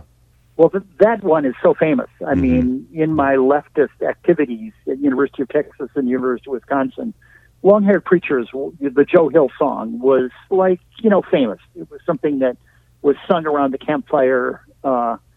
My daughter went to I sent her to a communist Jewish summer camp up in Connecticut, along with all her other little friends from Greenwich Village. And that was one of the songs. I mean, I was shocked to find that they were still singing it around the campfire. It's immortal. It's such a wonderful. Oh yeah. But of course, we screwed it up by adding verses about Tammy Baker. Well, at the time they were the most annoying evangelists, the biggest hypocrites. And I think, in terms of our many interpolations of this sort of material, I think this is one of the better. I think I may have actually written the fourth stanza, but I'm not sure. Okay. Yeah, well... Yeah, their love is big and it won't go away, right? Joe Hill endures for sure. You'll still hear his songs on a picket line today, so... Yeah, for sure. Even though, wasn't he an anarchist? Yeah, I think he was a described wobbly, himself right? as one. Yeah, for sure. Yeah. Nothing wrong with that. Yeah. Sold Again. Who's doing vocals on that song? Willie. And, I don't know the genesis of this song. Other than it's another one of those that kind of shows Elliot Sharp's improvisational influence. And I think, if I'm not wrong, I may have actually played the guitar on that song. Okay. The bass on that one almost sounds like a bass synth or something. There's definitely an effect on the bass. And maybe Elliot or somebody else was playing bass in that song. But okay. I'm pretty sure that I picked up the Rickenbacker that I used years before on the El Salvador. I played guitar on that too. So I'm the worst guitar player in the world, but sometimes you just need a bad guitar. When you played live, would you switch instruments? It was the style of bands at that time to annoyingly switch instruments all the time, and I have to hang my head and say we did. Savior, Impede Me Not. Oh, my God. Oh, okay. Savior, Impede Me Not, I believe it's there's no vocal. Mm-hmm. I think it's a song that I remembered from being a child in a Presbyterian church. I took it and brought it for years to Mofungo practice, and it never really worked. It never clicked.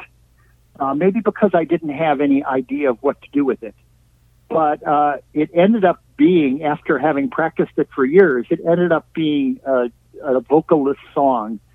And it's from if you were raised a Protestant, you may recognize the tune. It's sung all the time.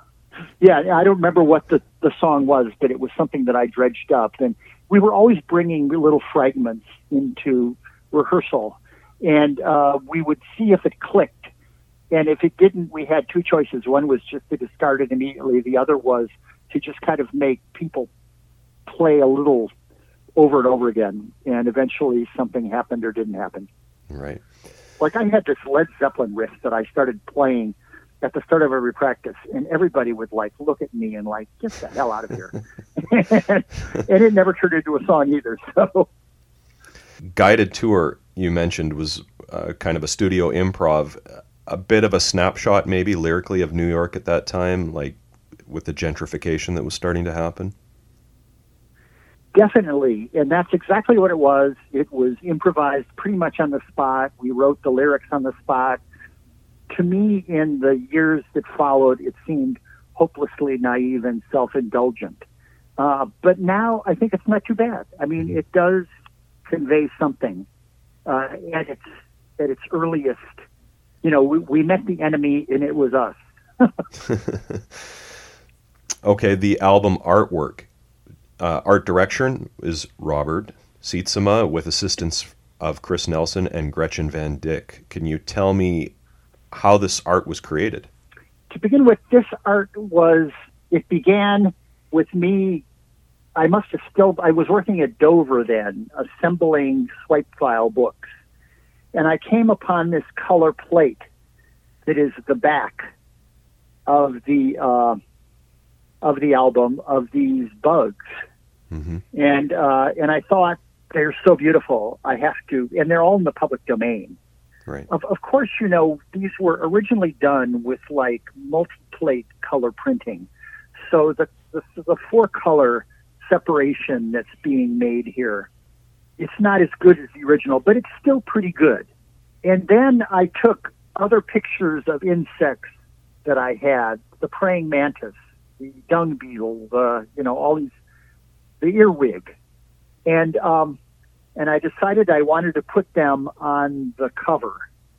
And I had this beautiful book of aerial photographs, and one of them showed rugs being dried in Algeria or something like that. Uh-huh. And so being a non-artist, I set out to draw the aerial photograph of these rugs. And this is what came out of it. And then I slapped the bugs on the top.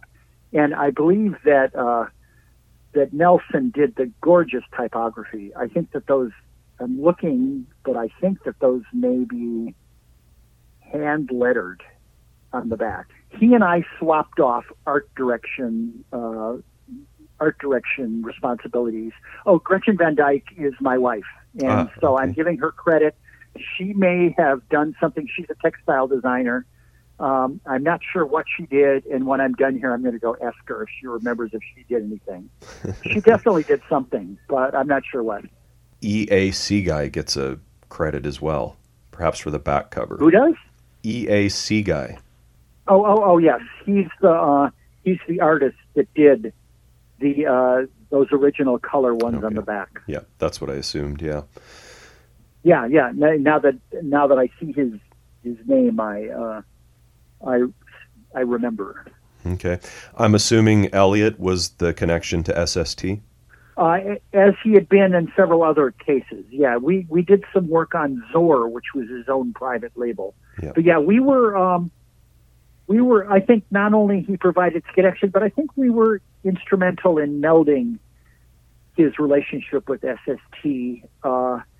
I think at the time SST had so many bands, and I think we fit very nicely into their stable of, even though we didn't really have much direct connection with them. Yeah. But, we had been friends with the Minutemen. We met various other SST bands that came. Were the Minutemen on SST? Yeah, you bet, yeah. Oh, okay. So that explains another connection. We were fairly close friends with them, and and would host them and play gigs with them sometimes in New York City. Mm. Okay. So that explains another. Maybe they sold us to Greg Ginn. I don't know. Did you tour outside of New York?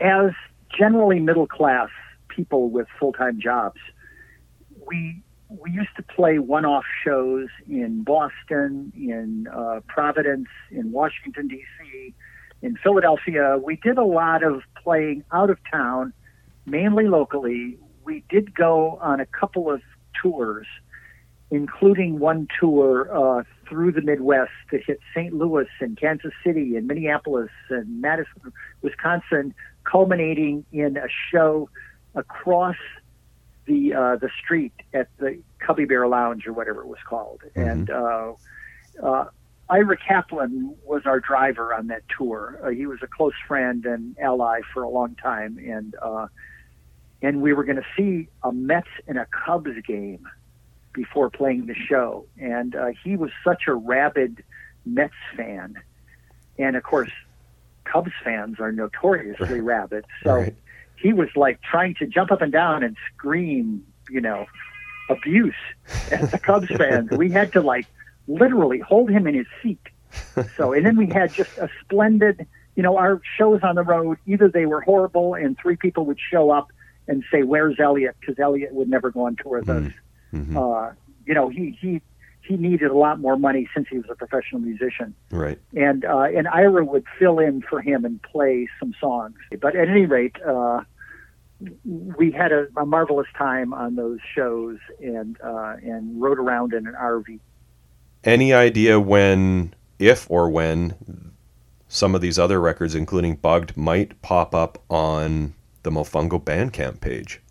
I certainly think we could do it. Now, I heard that there's another album, an eighth album that's on the Bandcamp page now, right? Yep. The unreleased one from the early 90s, I believe. Yeah, I should go listen to it because I'm sure it's fine. No, I don't know, and I wish they would put it up there. Maybe I'll talk to them. I don't really talk, I had lives before I was in this band, and I've had several lives afterwards. So I haven't stayed in the same milieu. Right. So, although we did very few years back, we did one of the Hanukkah show nights. We got together again and opened for Yola Tango, and at Maxwell's. And one of the last years that club was open, and we had a great time, and it was really fun to pretend again that I was like a bass player in a rock band.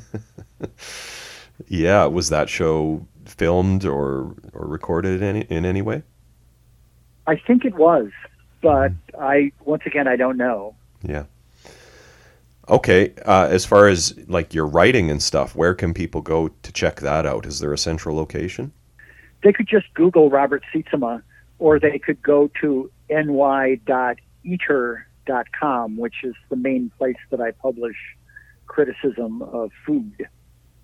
It's part of Vox. It's part of the Eater empire, eater.com. So but you have to put the NY, or otherwise, if you don't put ny.eater, then you end up at the national website. Right. They keep me in New York, as is wise of them. No shortage of restaurants popping up, I'm assuming. 50,000. Wow. Robert, thanks so much for taking the time to talk to me today. I really appreciate it.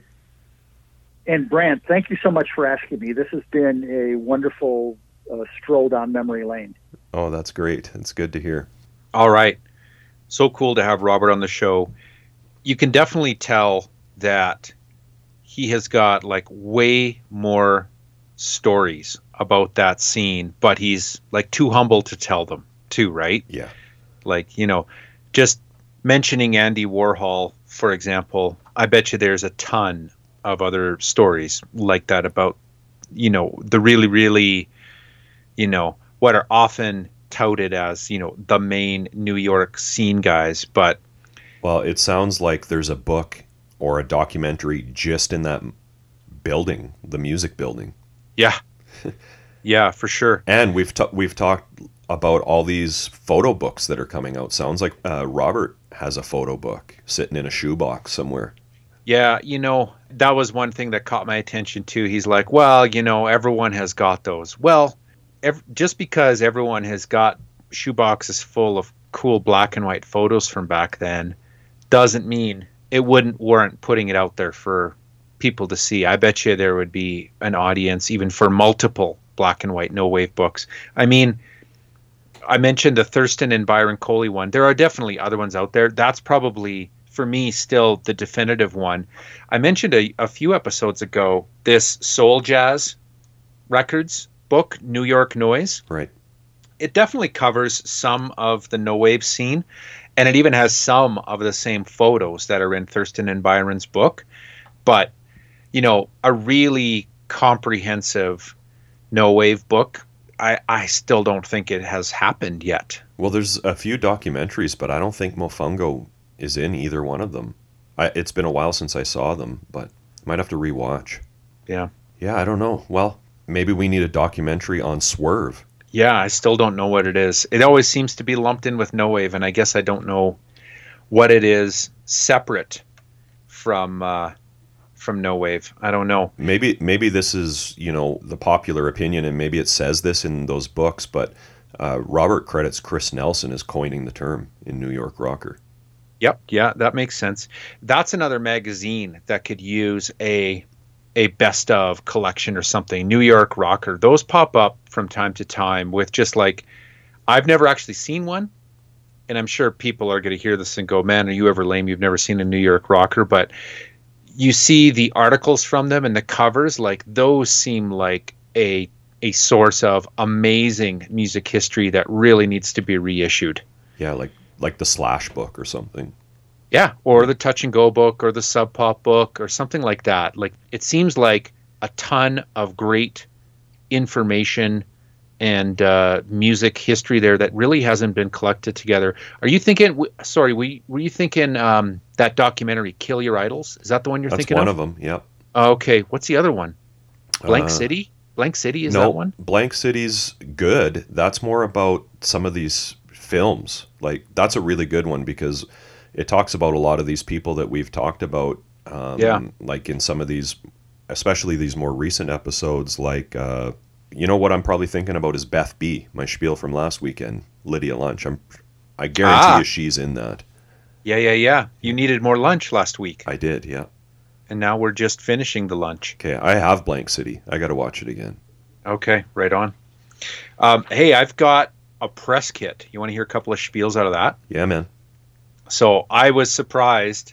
I mean, honestly, I haven't opened up my bugged LP for a while, but I was surprised when I opened it up to find a press kit in there. And of course, as usual, the press kit is really for Messenger Dogs of the Gods. It's about a preceding record. Right. But here's a couple of spiels out of there.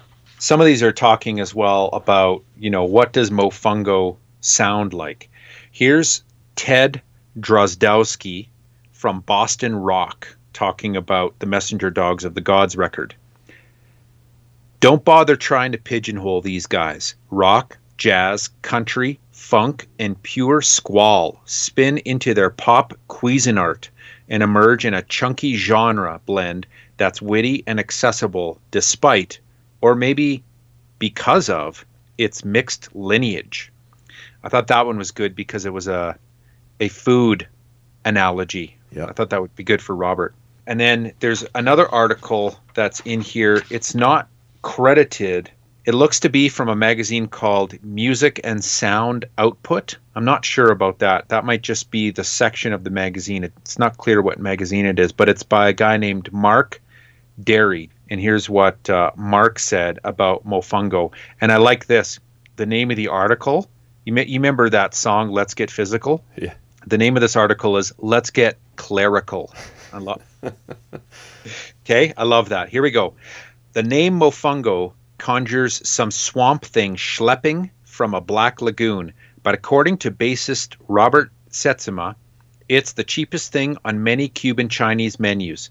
It's a dish made out of plantains that are steamed and mashed, and it has a kind of lard-based gravy poured over it. Yum. And then it says, indeed, on discs like El Salvador, Out of Line, Zor's Louisiana Grab Bag Peripheral Vision, and Frederick Douglass make music that's as gnarled and naughty as Keith Richards' arteries. Oh, even Like back that then, Keith was getting... Yeah.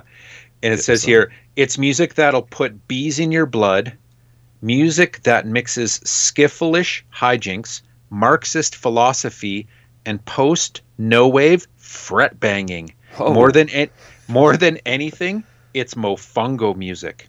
And then I like this paragraph here. Hang on. The band avows Kate and Anna McGarrigle, Led Zeppelin, West African music, Captain Beefheart, and that's a reference you hear a few times in the articles, The Fall, the Minutemen, and Per Ubu as influences. They'll play anything within grabbing distance, including found metals, a 3-stringed bass tuned B, G, A hobby kit monstrosity called the Gnome synthesizer, and a homemade triangular-bodied, thin-necked bass, a sort of giant bazooki. You know what we're going to do, Ryan? What's that? We're going to serve Mofungo at our wrap party. Oh, yeah, for sure. Well, it would be great if we could have Robert up to critique our menu as well. Yeah. You know what, Ryan, I was thinking, though, too, is like, how many records now have we gotten to that were, curated almost for SST by Elliot? Coming up on a dozen, I bet. Like, he and Henry Kaiser were kind of like almost A&R for SST's like avant-garde. They were like scouts, Yeah. like baseball scouts. Yeah. For the weird and unusual. You want to do these tracks? Sure, man. History lesson, part 2. I'll tell you what the spaceman said about this before we get into the tracks, too. Yeah, hit me. Here's Michael Whitaker from the SST catalog. Mofungo are bugged. Oh man, are they pissed off. You wouldn't notice by listening to their music, though. Like the guy who gets 10 years in the pen for stealing bread and ends up in a cell with the febrile Ronald Reagan. Life is funny that way. 13 songs of Louis Seda madness. What does all of that mean, Brent? That's what the does that spaceman. mean? He liked some expensive words, man. Yeah, wow. All right, Ryan, this came out in 1988 on CD, LP, and cassette. As I referenced in the interview, there are some great liner notes written by R.S., as it says. So as we go through these, Ryan, you're going to dish us the liners. Got it. Okay. Track 1, side 1, or I think it's actually face 1 on the LP. It is. Yeah. Is number 1 for Takeoff.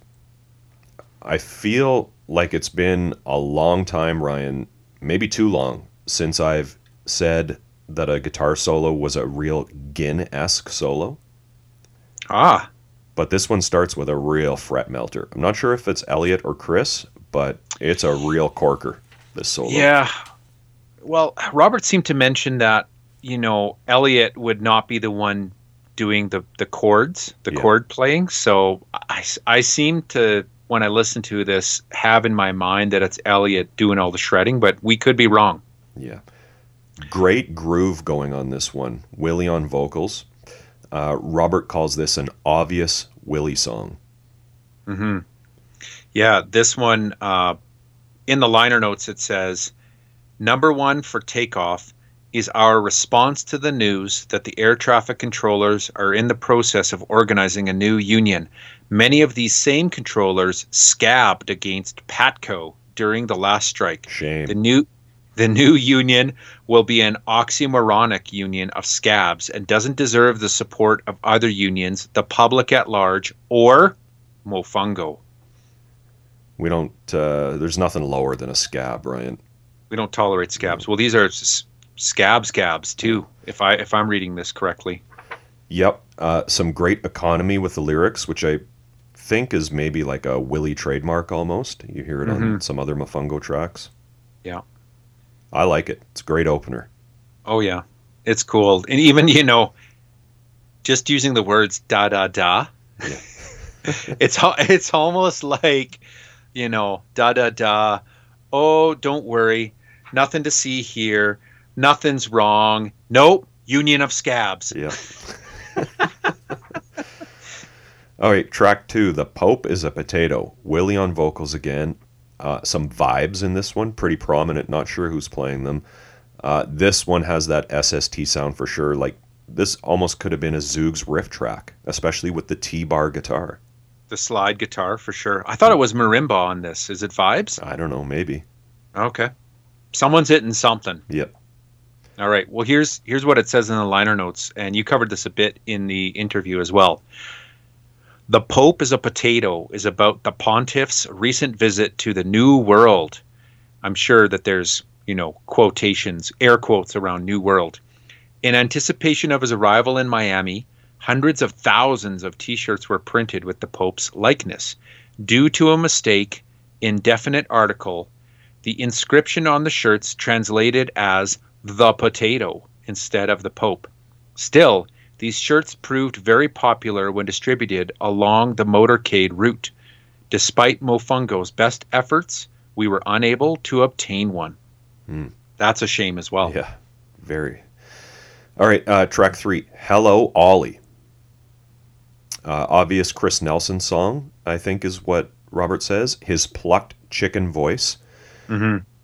Total post-punk feel with the bass and those jagged, discordant guitars. I know what Robert means by the plucked chicken voice. It's almost like Mark Mothersbaugh-esque at times with a bit of a yelp to it.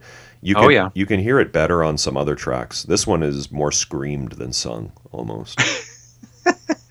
I loved the bass intro. It kind of had and this is maybe not several years later, but it almost predates a lot of bass intro or bass riff sounds in the band The Pixies. This bass riff here, it totally jumped out for me. So, and Robert was ahead of the pack there. If that was Robert on bass on this, I assume so. Yeah. Track 4, All I've Got's Gone, written by Ernest Stoneman and Dave Macon. It's a Depression-era track about someone moving from, rural life to the city to find work. It was recorded in 1924, I think, by Uncle Dave Macon. Ernest Stoneman, who co-wrote it, was an early country music star who was doing quite well for himself, but lost everything during the Great Depression. You can hear this track. It's pretty easy to find, the original version. Robert was kind of curating these tracks for the band from what sounds like a pretty extensive collection of, old folk recordings. Yeah, it's cool. It definitely has a country tinged vibe to it for me. Almost like a Mark Knopfler-esque type of solo in it too that works real well. Yep. So it kind of sounds like maybe there's a mandolin in it too. It totally works. All right, track 5, Hosting a War. Great little 2-minute intro. The drums and bass pattern is super cool. It's almost like they're playing two different time signatures. Maybe, I'm not sure if they are. This almost sounds like a Dead Milkman instrumental a bit. Just a quirky intro, some great jagged guitar riffing over top. Love it. Yeah, great intro to the song too. It just grabs you right off the bat. You're like, what? Because it sounds very different when it's right next to All I've Got's Gone, and it totally grabs you. My Aluminum Plate, a Chris Nelson song, a bit of a country feel with the pedal steel, kind of like a demented waltz almost. This is almost like something I could hear Jello Biafra and Mojo Nixon doing. Oh, for sure. Yeah. Well, here's the write-up from Robert in the liner notes, which you guys mentioned in the interview as well. We have been worrying a lot lately about our personal exposure to aluminum. Recent articles have suggested that there is a link between aluminum and Alzheimer's disease. Some pathologists believe that the metal is actually deposited in the gray matter of the brain in plates that are about as thick as aluminum foil.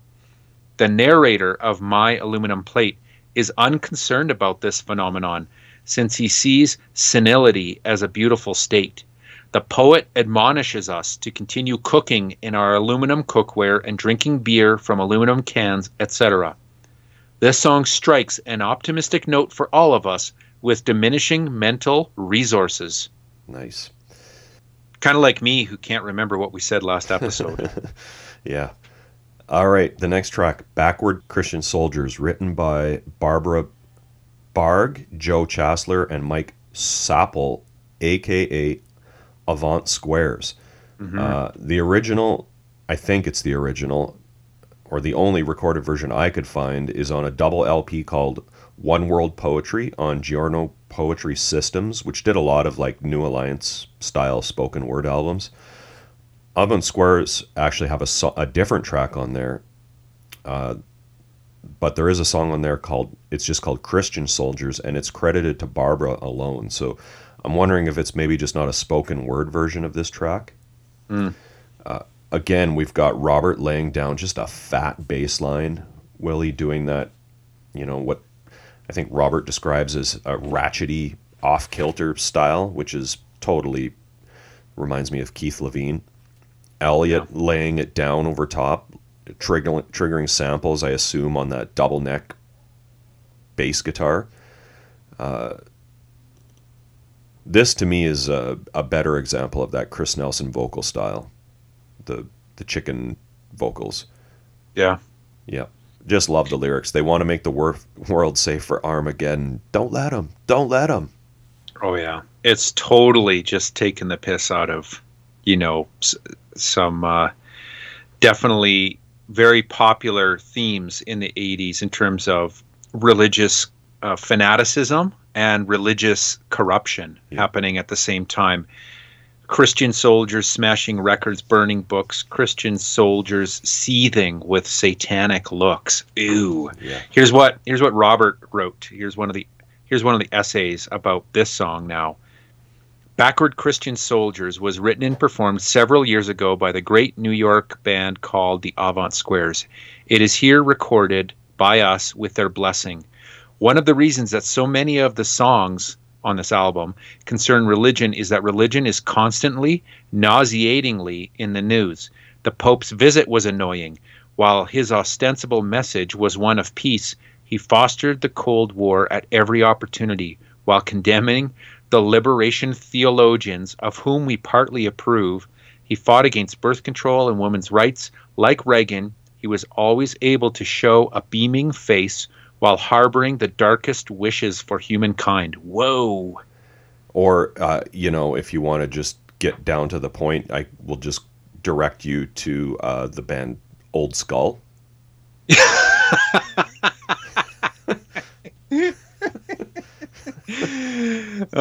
What's the lyric, Ryan? They're really pissed off. Yeah. I hate you, Ronald Reagan. Yeah, that's right. I hate you, Ronald Reagan. I'm really pissed off. So 80s. Yeah. All right, flip it over for The Wit and the Wisdom of Judge Bork. Ooh. The longest song on the record, 4 minutes, 4 seconds. Ryan, you're the legal scholar. Tell me about Judge Bork.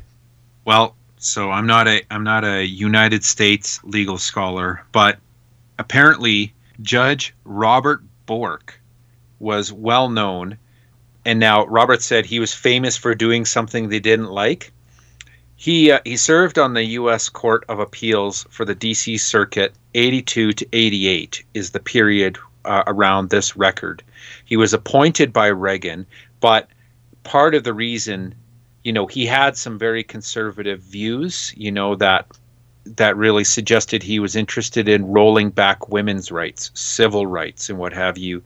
But one of the things that people didn't like him for to begin with was during the Nixon era, he was really hated because of his role in what is known as the Saturday Night Massacre, where the Watergate special prosecutor, Archibald Cox, was fired by Nixon after ordering the Oval Office tapes. So Nixon, figured, I'm going to get caught here. Oval Office tapes are ordered to be published. And in fact, Bork, he was like the third. Nixon had asked two other predecessors to fire Archibald Cox, and they said no or resigned. They got to Bork, and Bork said, as you wish, and fired him. Of course, Nixon eventually got found out and then, quote unquote, resigned. And then Bork was subsequently proposed to be appointed to the Supreme Court in the U.S., and there was a ton of controversy about that as well. He was proposed to be appointed by Reagan, but again, because of his backwards civil rights views, apparently there was for his Senate hearing a lot of opposition, and on the shoulders of a very strong speech by Senator Ted Kennedy, Bork ultimately was not appointed, and the next guy that came up was unanimously appointed. So Bork was well despised by a lot of people in the day for holding conservative, backwards thinking views and being kind of a yes man for conservative presidents in the US, is how I would put it. Yeah. My favorite thing that I read is that later on, his name became a verb. Like when when other right wing crackpots got nominated or whatever, and they were, they got their nomination thrown out, they would call it, they would say, we're going to bork him. Yeah, they got borked. They got borked. I read a fair amount of things about him though, and there's a number of passages from Bork himself, and then even in his memoirs, that seem to suggest he was perhaps not as conservative as people. He certainly had some conservative leanings, but perhaps not as conservative as everyone, led people to believe, so that you could avoid his nomination. But the mere fact that he fired, the special prosecutor at Nixon's behest to protect him, that would be more than enough. Yeah. Great song, a weird song in the best sense of the word. I think Robert calls it a Willie rant. I'm assuming that's E sharp on sax. I believe in original intent, I assume is a reference to Bork's belief in originalism. I don't really know how to describe the backing track, but it's awesome. Yeah. Well, and Bork's, political views are also reflected in some of the lyrics here too, right? Like the Ninth Amendment is just a water blot on the Constitution. That Ninth Amendment and interpretation of that amendment, and just considering it a blot dismissively, I think that's another heavy criticism of Bork as well. Yeah. The next track, 40 Cent Meat, written by Bob Miller and Emma Derner. It's also known as 7 Cent Cotton and 40 Cent Meat on some of the recordings. Another Depression-era track from 1930. This is a cool stripped-down version with acoustic guitar and tambourines. A great slide guitar solo.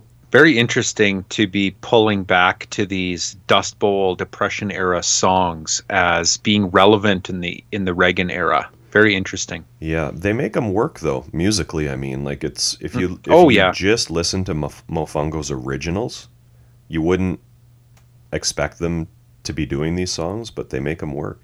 Yeah. Okay, track 3, Long-Haired Preachers, written by Joe Hill. Every union activist knows the songs of Joe Hill. He was a member of the International Workers of the World, wrote many famous union songs, including There Is Power in a Union. He got scapegoated for a murder he didn't commit and was executed by firing squad in 1915, because that's what they did to labor leaders in those days. Just prior to his execution, he wrote a letter to the IWW leaders that said, "Don't waste any time mourning. Organize." Yikes. Here's what Robert said about this track. It's really kind of tagging on to his essay on backward Christian soldiers. Here's what Robert said. "Nor could we turn on the news without seeing Jim and Tammy Baker. From behind clouds of pancake makeup, they proclaimed their virtue and innocence. Although they had bilked their adherents out of an estimated 8 million, the amount they received as personal income and perks, during a period of less than 3 years. In honor of the Bakers, we revived the old WW1 anthem, Long-Haired Preachers." All right, the next track is Sold Again, Willie on vocals. Robert says this shows Elliott's improv influence. The drumming's pretty layered, like almost tribal drumming, built around a super cool repetitive bass line. Almost an industrial feel to this one. I really like this song. Yeah, and continuing that religious theme here, Robert continues on with, "Cardinal O'Connor has been annoying us lately by his stubborn opposition to the enlightened bishop's paper advocating instruction on the use of condoms as a preventative against AIDS. Pat Robertson is running for president, claiming never to have been a faith healer. Tipper Gore and the PMRC, with their fundamentalist religious allies, renewed their attempts to censor rock lyrics." Definitely a lot of religious right-wing concern here in the lyrics and in the essay. Yeah. And this track too, I totally agree. It's got a total, like, I don't want to say classic no wave sound, but that bass line and the rototoms and that industrial feel, that is the vibe. That is the sound I think of often when I think of no wave. Yeah, for sure. Yeah. The next track is Savior, Impede Me Not, based, I think Robert's saying, around a hymn he recalls from his Protestant church days. Some great sax, some weirdo samples from E sharp, I'm assuming. Yeah, it's a cool intro for sure. Yeah. And then we end with Guided Tour. I think, Robert says with Elliot saying, let's just make up a song. And we kind of talked about gentrification a little bit, in the interview. The lyrics are like, a limousine swings into view with tinted glass and jersey plates. Over where the fish market was, now there is a fancy boutique. Yeah, I don't mind art or jewelry, but I'd like something to eat. Yeah. I love Mofungo, man. They kind of remind me or make me think of Pell Mell for some reason. Yeah. Yeah, maybe. There's definitely a lot of cynicism in the lyrics, kind of like Pell Mell.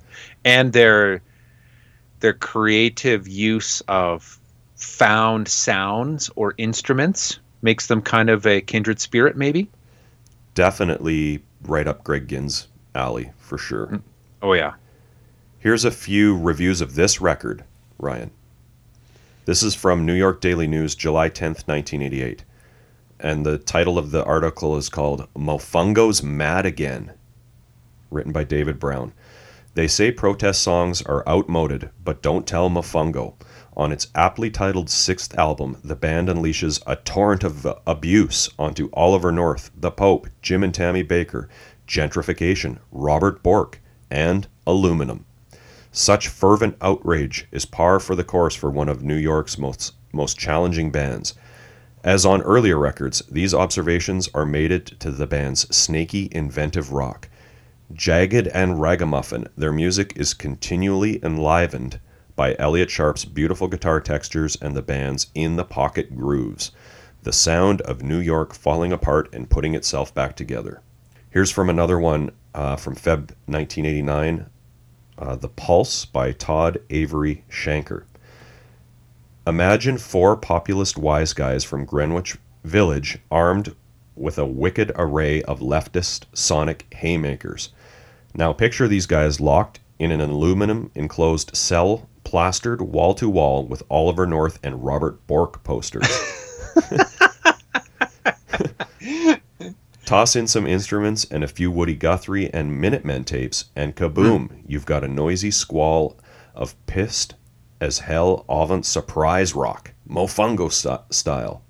Avant surprise? Yeah. Whoa. Here's Robert Sietsema. One of the ways we practice in Mofungo is we go into the recording studio and start yelling at each other and having political arguments, reveals Mofungo bassist and shriek attack vocalist Robert Sietsema. We wanted to make Bugged as eclectic as possible, but within that context, we really like to rock, he says. Of course, with Elliot producing and playing lead guitar, we're able to add some stylings that make us feel like we're Cream or something, but still, that's only one of the masks we like to put on. Ryan, let's talk about the artwork. Cool. Well, it's a very aptly illustrated album cover because it is full of bugs. Yeah. And very cool little images. I can't help but wonder how many of these would be native to New York in the East Village and stuff that would be crawling out in the dark. But it's great. Yeah. And it says album art direction by Robert Sietsema with the assistance of Chris Nelson and Gretchen Van Dyke. The back cover art is E.A. Sagai. Yeah. And these look like very much, I think Robert mentioned this too, they almost look like, specimen sample photos of particular scarab beetles, I would say. Yeah, I like the story he tells about how the cover was inspired by an aerial photograph of Persian rugs drying, laid out and drying. Yeah. On the insert, there is a photo of what look like little plastic toy bugs. They look a lot like the ones that you used to see at all the toy stores when I was a kid anyways, in the bottom of a bathtub with a microphone XLR cable in there. I presume, each of those bugs is one of the band members, suggesting that this record was made by those 4 bugs in the bottom of a tub into that microphone. That's just my take on it. Yeah, well, that makes sense. Any dead wax, Ryan? No dead wax, but the LP labels are, Mofungo doesn't give up anywhere on their albums. And on the LP label, on face 1, it's a picture of of Ronald Reagan, and of course the spindle hole goes right through his mouth to great effect when you're putting this record down. Face 2 is another image. I can only assume it's Robert Bork, but maybe it's not. I don't know. I mean, it could be. I didn't do a lot of research on what Bork looks like, I guess. But it looks like some guy that Mofungo doesn't like, and so they're sticking the spindle through his mouth too. Perhaps, I don't know. There's a good chance it's Bork. Yeah, I think so. I think it's a good, I think this guy, every time you put, when you flip it over and you're going to listen to face 2, that guy is getting borked for sure. Big time. I would say. Big time Bork action. Let's bork it over to the ballot result. Ballot result. You know what Bork also reminded me of? The Swedish Chef from Muppets, Bork, Bork, Bork. Anyways. Yeah, but he's cool. Right, Robert Bork isn't, so. Exactly. Oh, I know. All right, man. Gosh, there are so many to pick from this week. Again, that's a lot of records in a row where it's really hard to pick. My Aluminum Plate is like, it's now a classic song for me. Yeah. Backward Christian Soldiers, I know it's a cover, but I loved that song. 40 Cent Meat, Long Haired Preachers. I also liked the instros, Hosting a War and Savior Impede Me Not. We could have an instro too. Yeah, my favorites were Number One for Takeoff, The Pope is a Potato, Hosting a War, Backward Christian Soldiers, The Wit and the Wisdom of Judge Bork, and Sold Again. Yeah, there's lots of overlap there. Why don't you go for it, man? I feel like you got a Mofungo baptism this week. You pick. I want to do Number One for Takeoff because I'm a Union man. Okay. Da, da, da. Yeah. All right. Hey, thanks, Robert, for being on the show. Yeah. Ryan, what's next week? Next week, Brent, we've got another first-timer on the show. It's SST 192, Run Westy Run, the Hardly Not Even record. I've been really looking forward to getting into Run Westy Run. And we've got a special guest, Brent. Yeah, Terry Fisher's on the show. Nice. Hey everyone, thanks for listening. You can find us on Facebook, Instagram, Twitter, Tumblr, all at Mojack Pod. We post all kinds of info and tons of pictures of the bands and albums we discuss on the show. Our blog is mojackpod.com. Please check it out for some exclusive content. If you like what we do and want to support the podcast, the best way to do that is to tell your friends about the show. Subscribing, rating, and reviewing on iTunes is also appreciated. We love hearing your opinions, corrections, and feedback, so feel free to post on our social media sites and send us an email to mojackpod@gmail.com. Thanks again for all the support, and we hope to see you next week.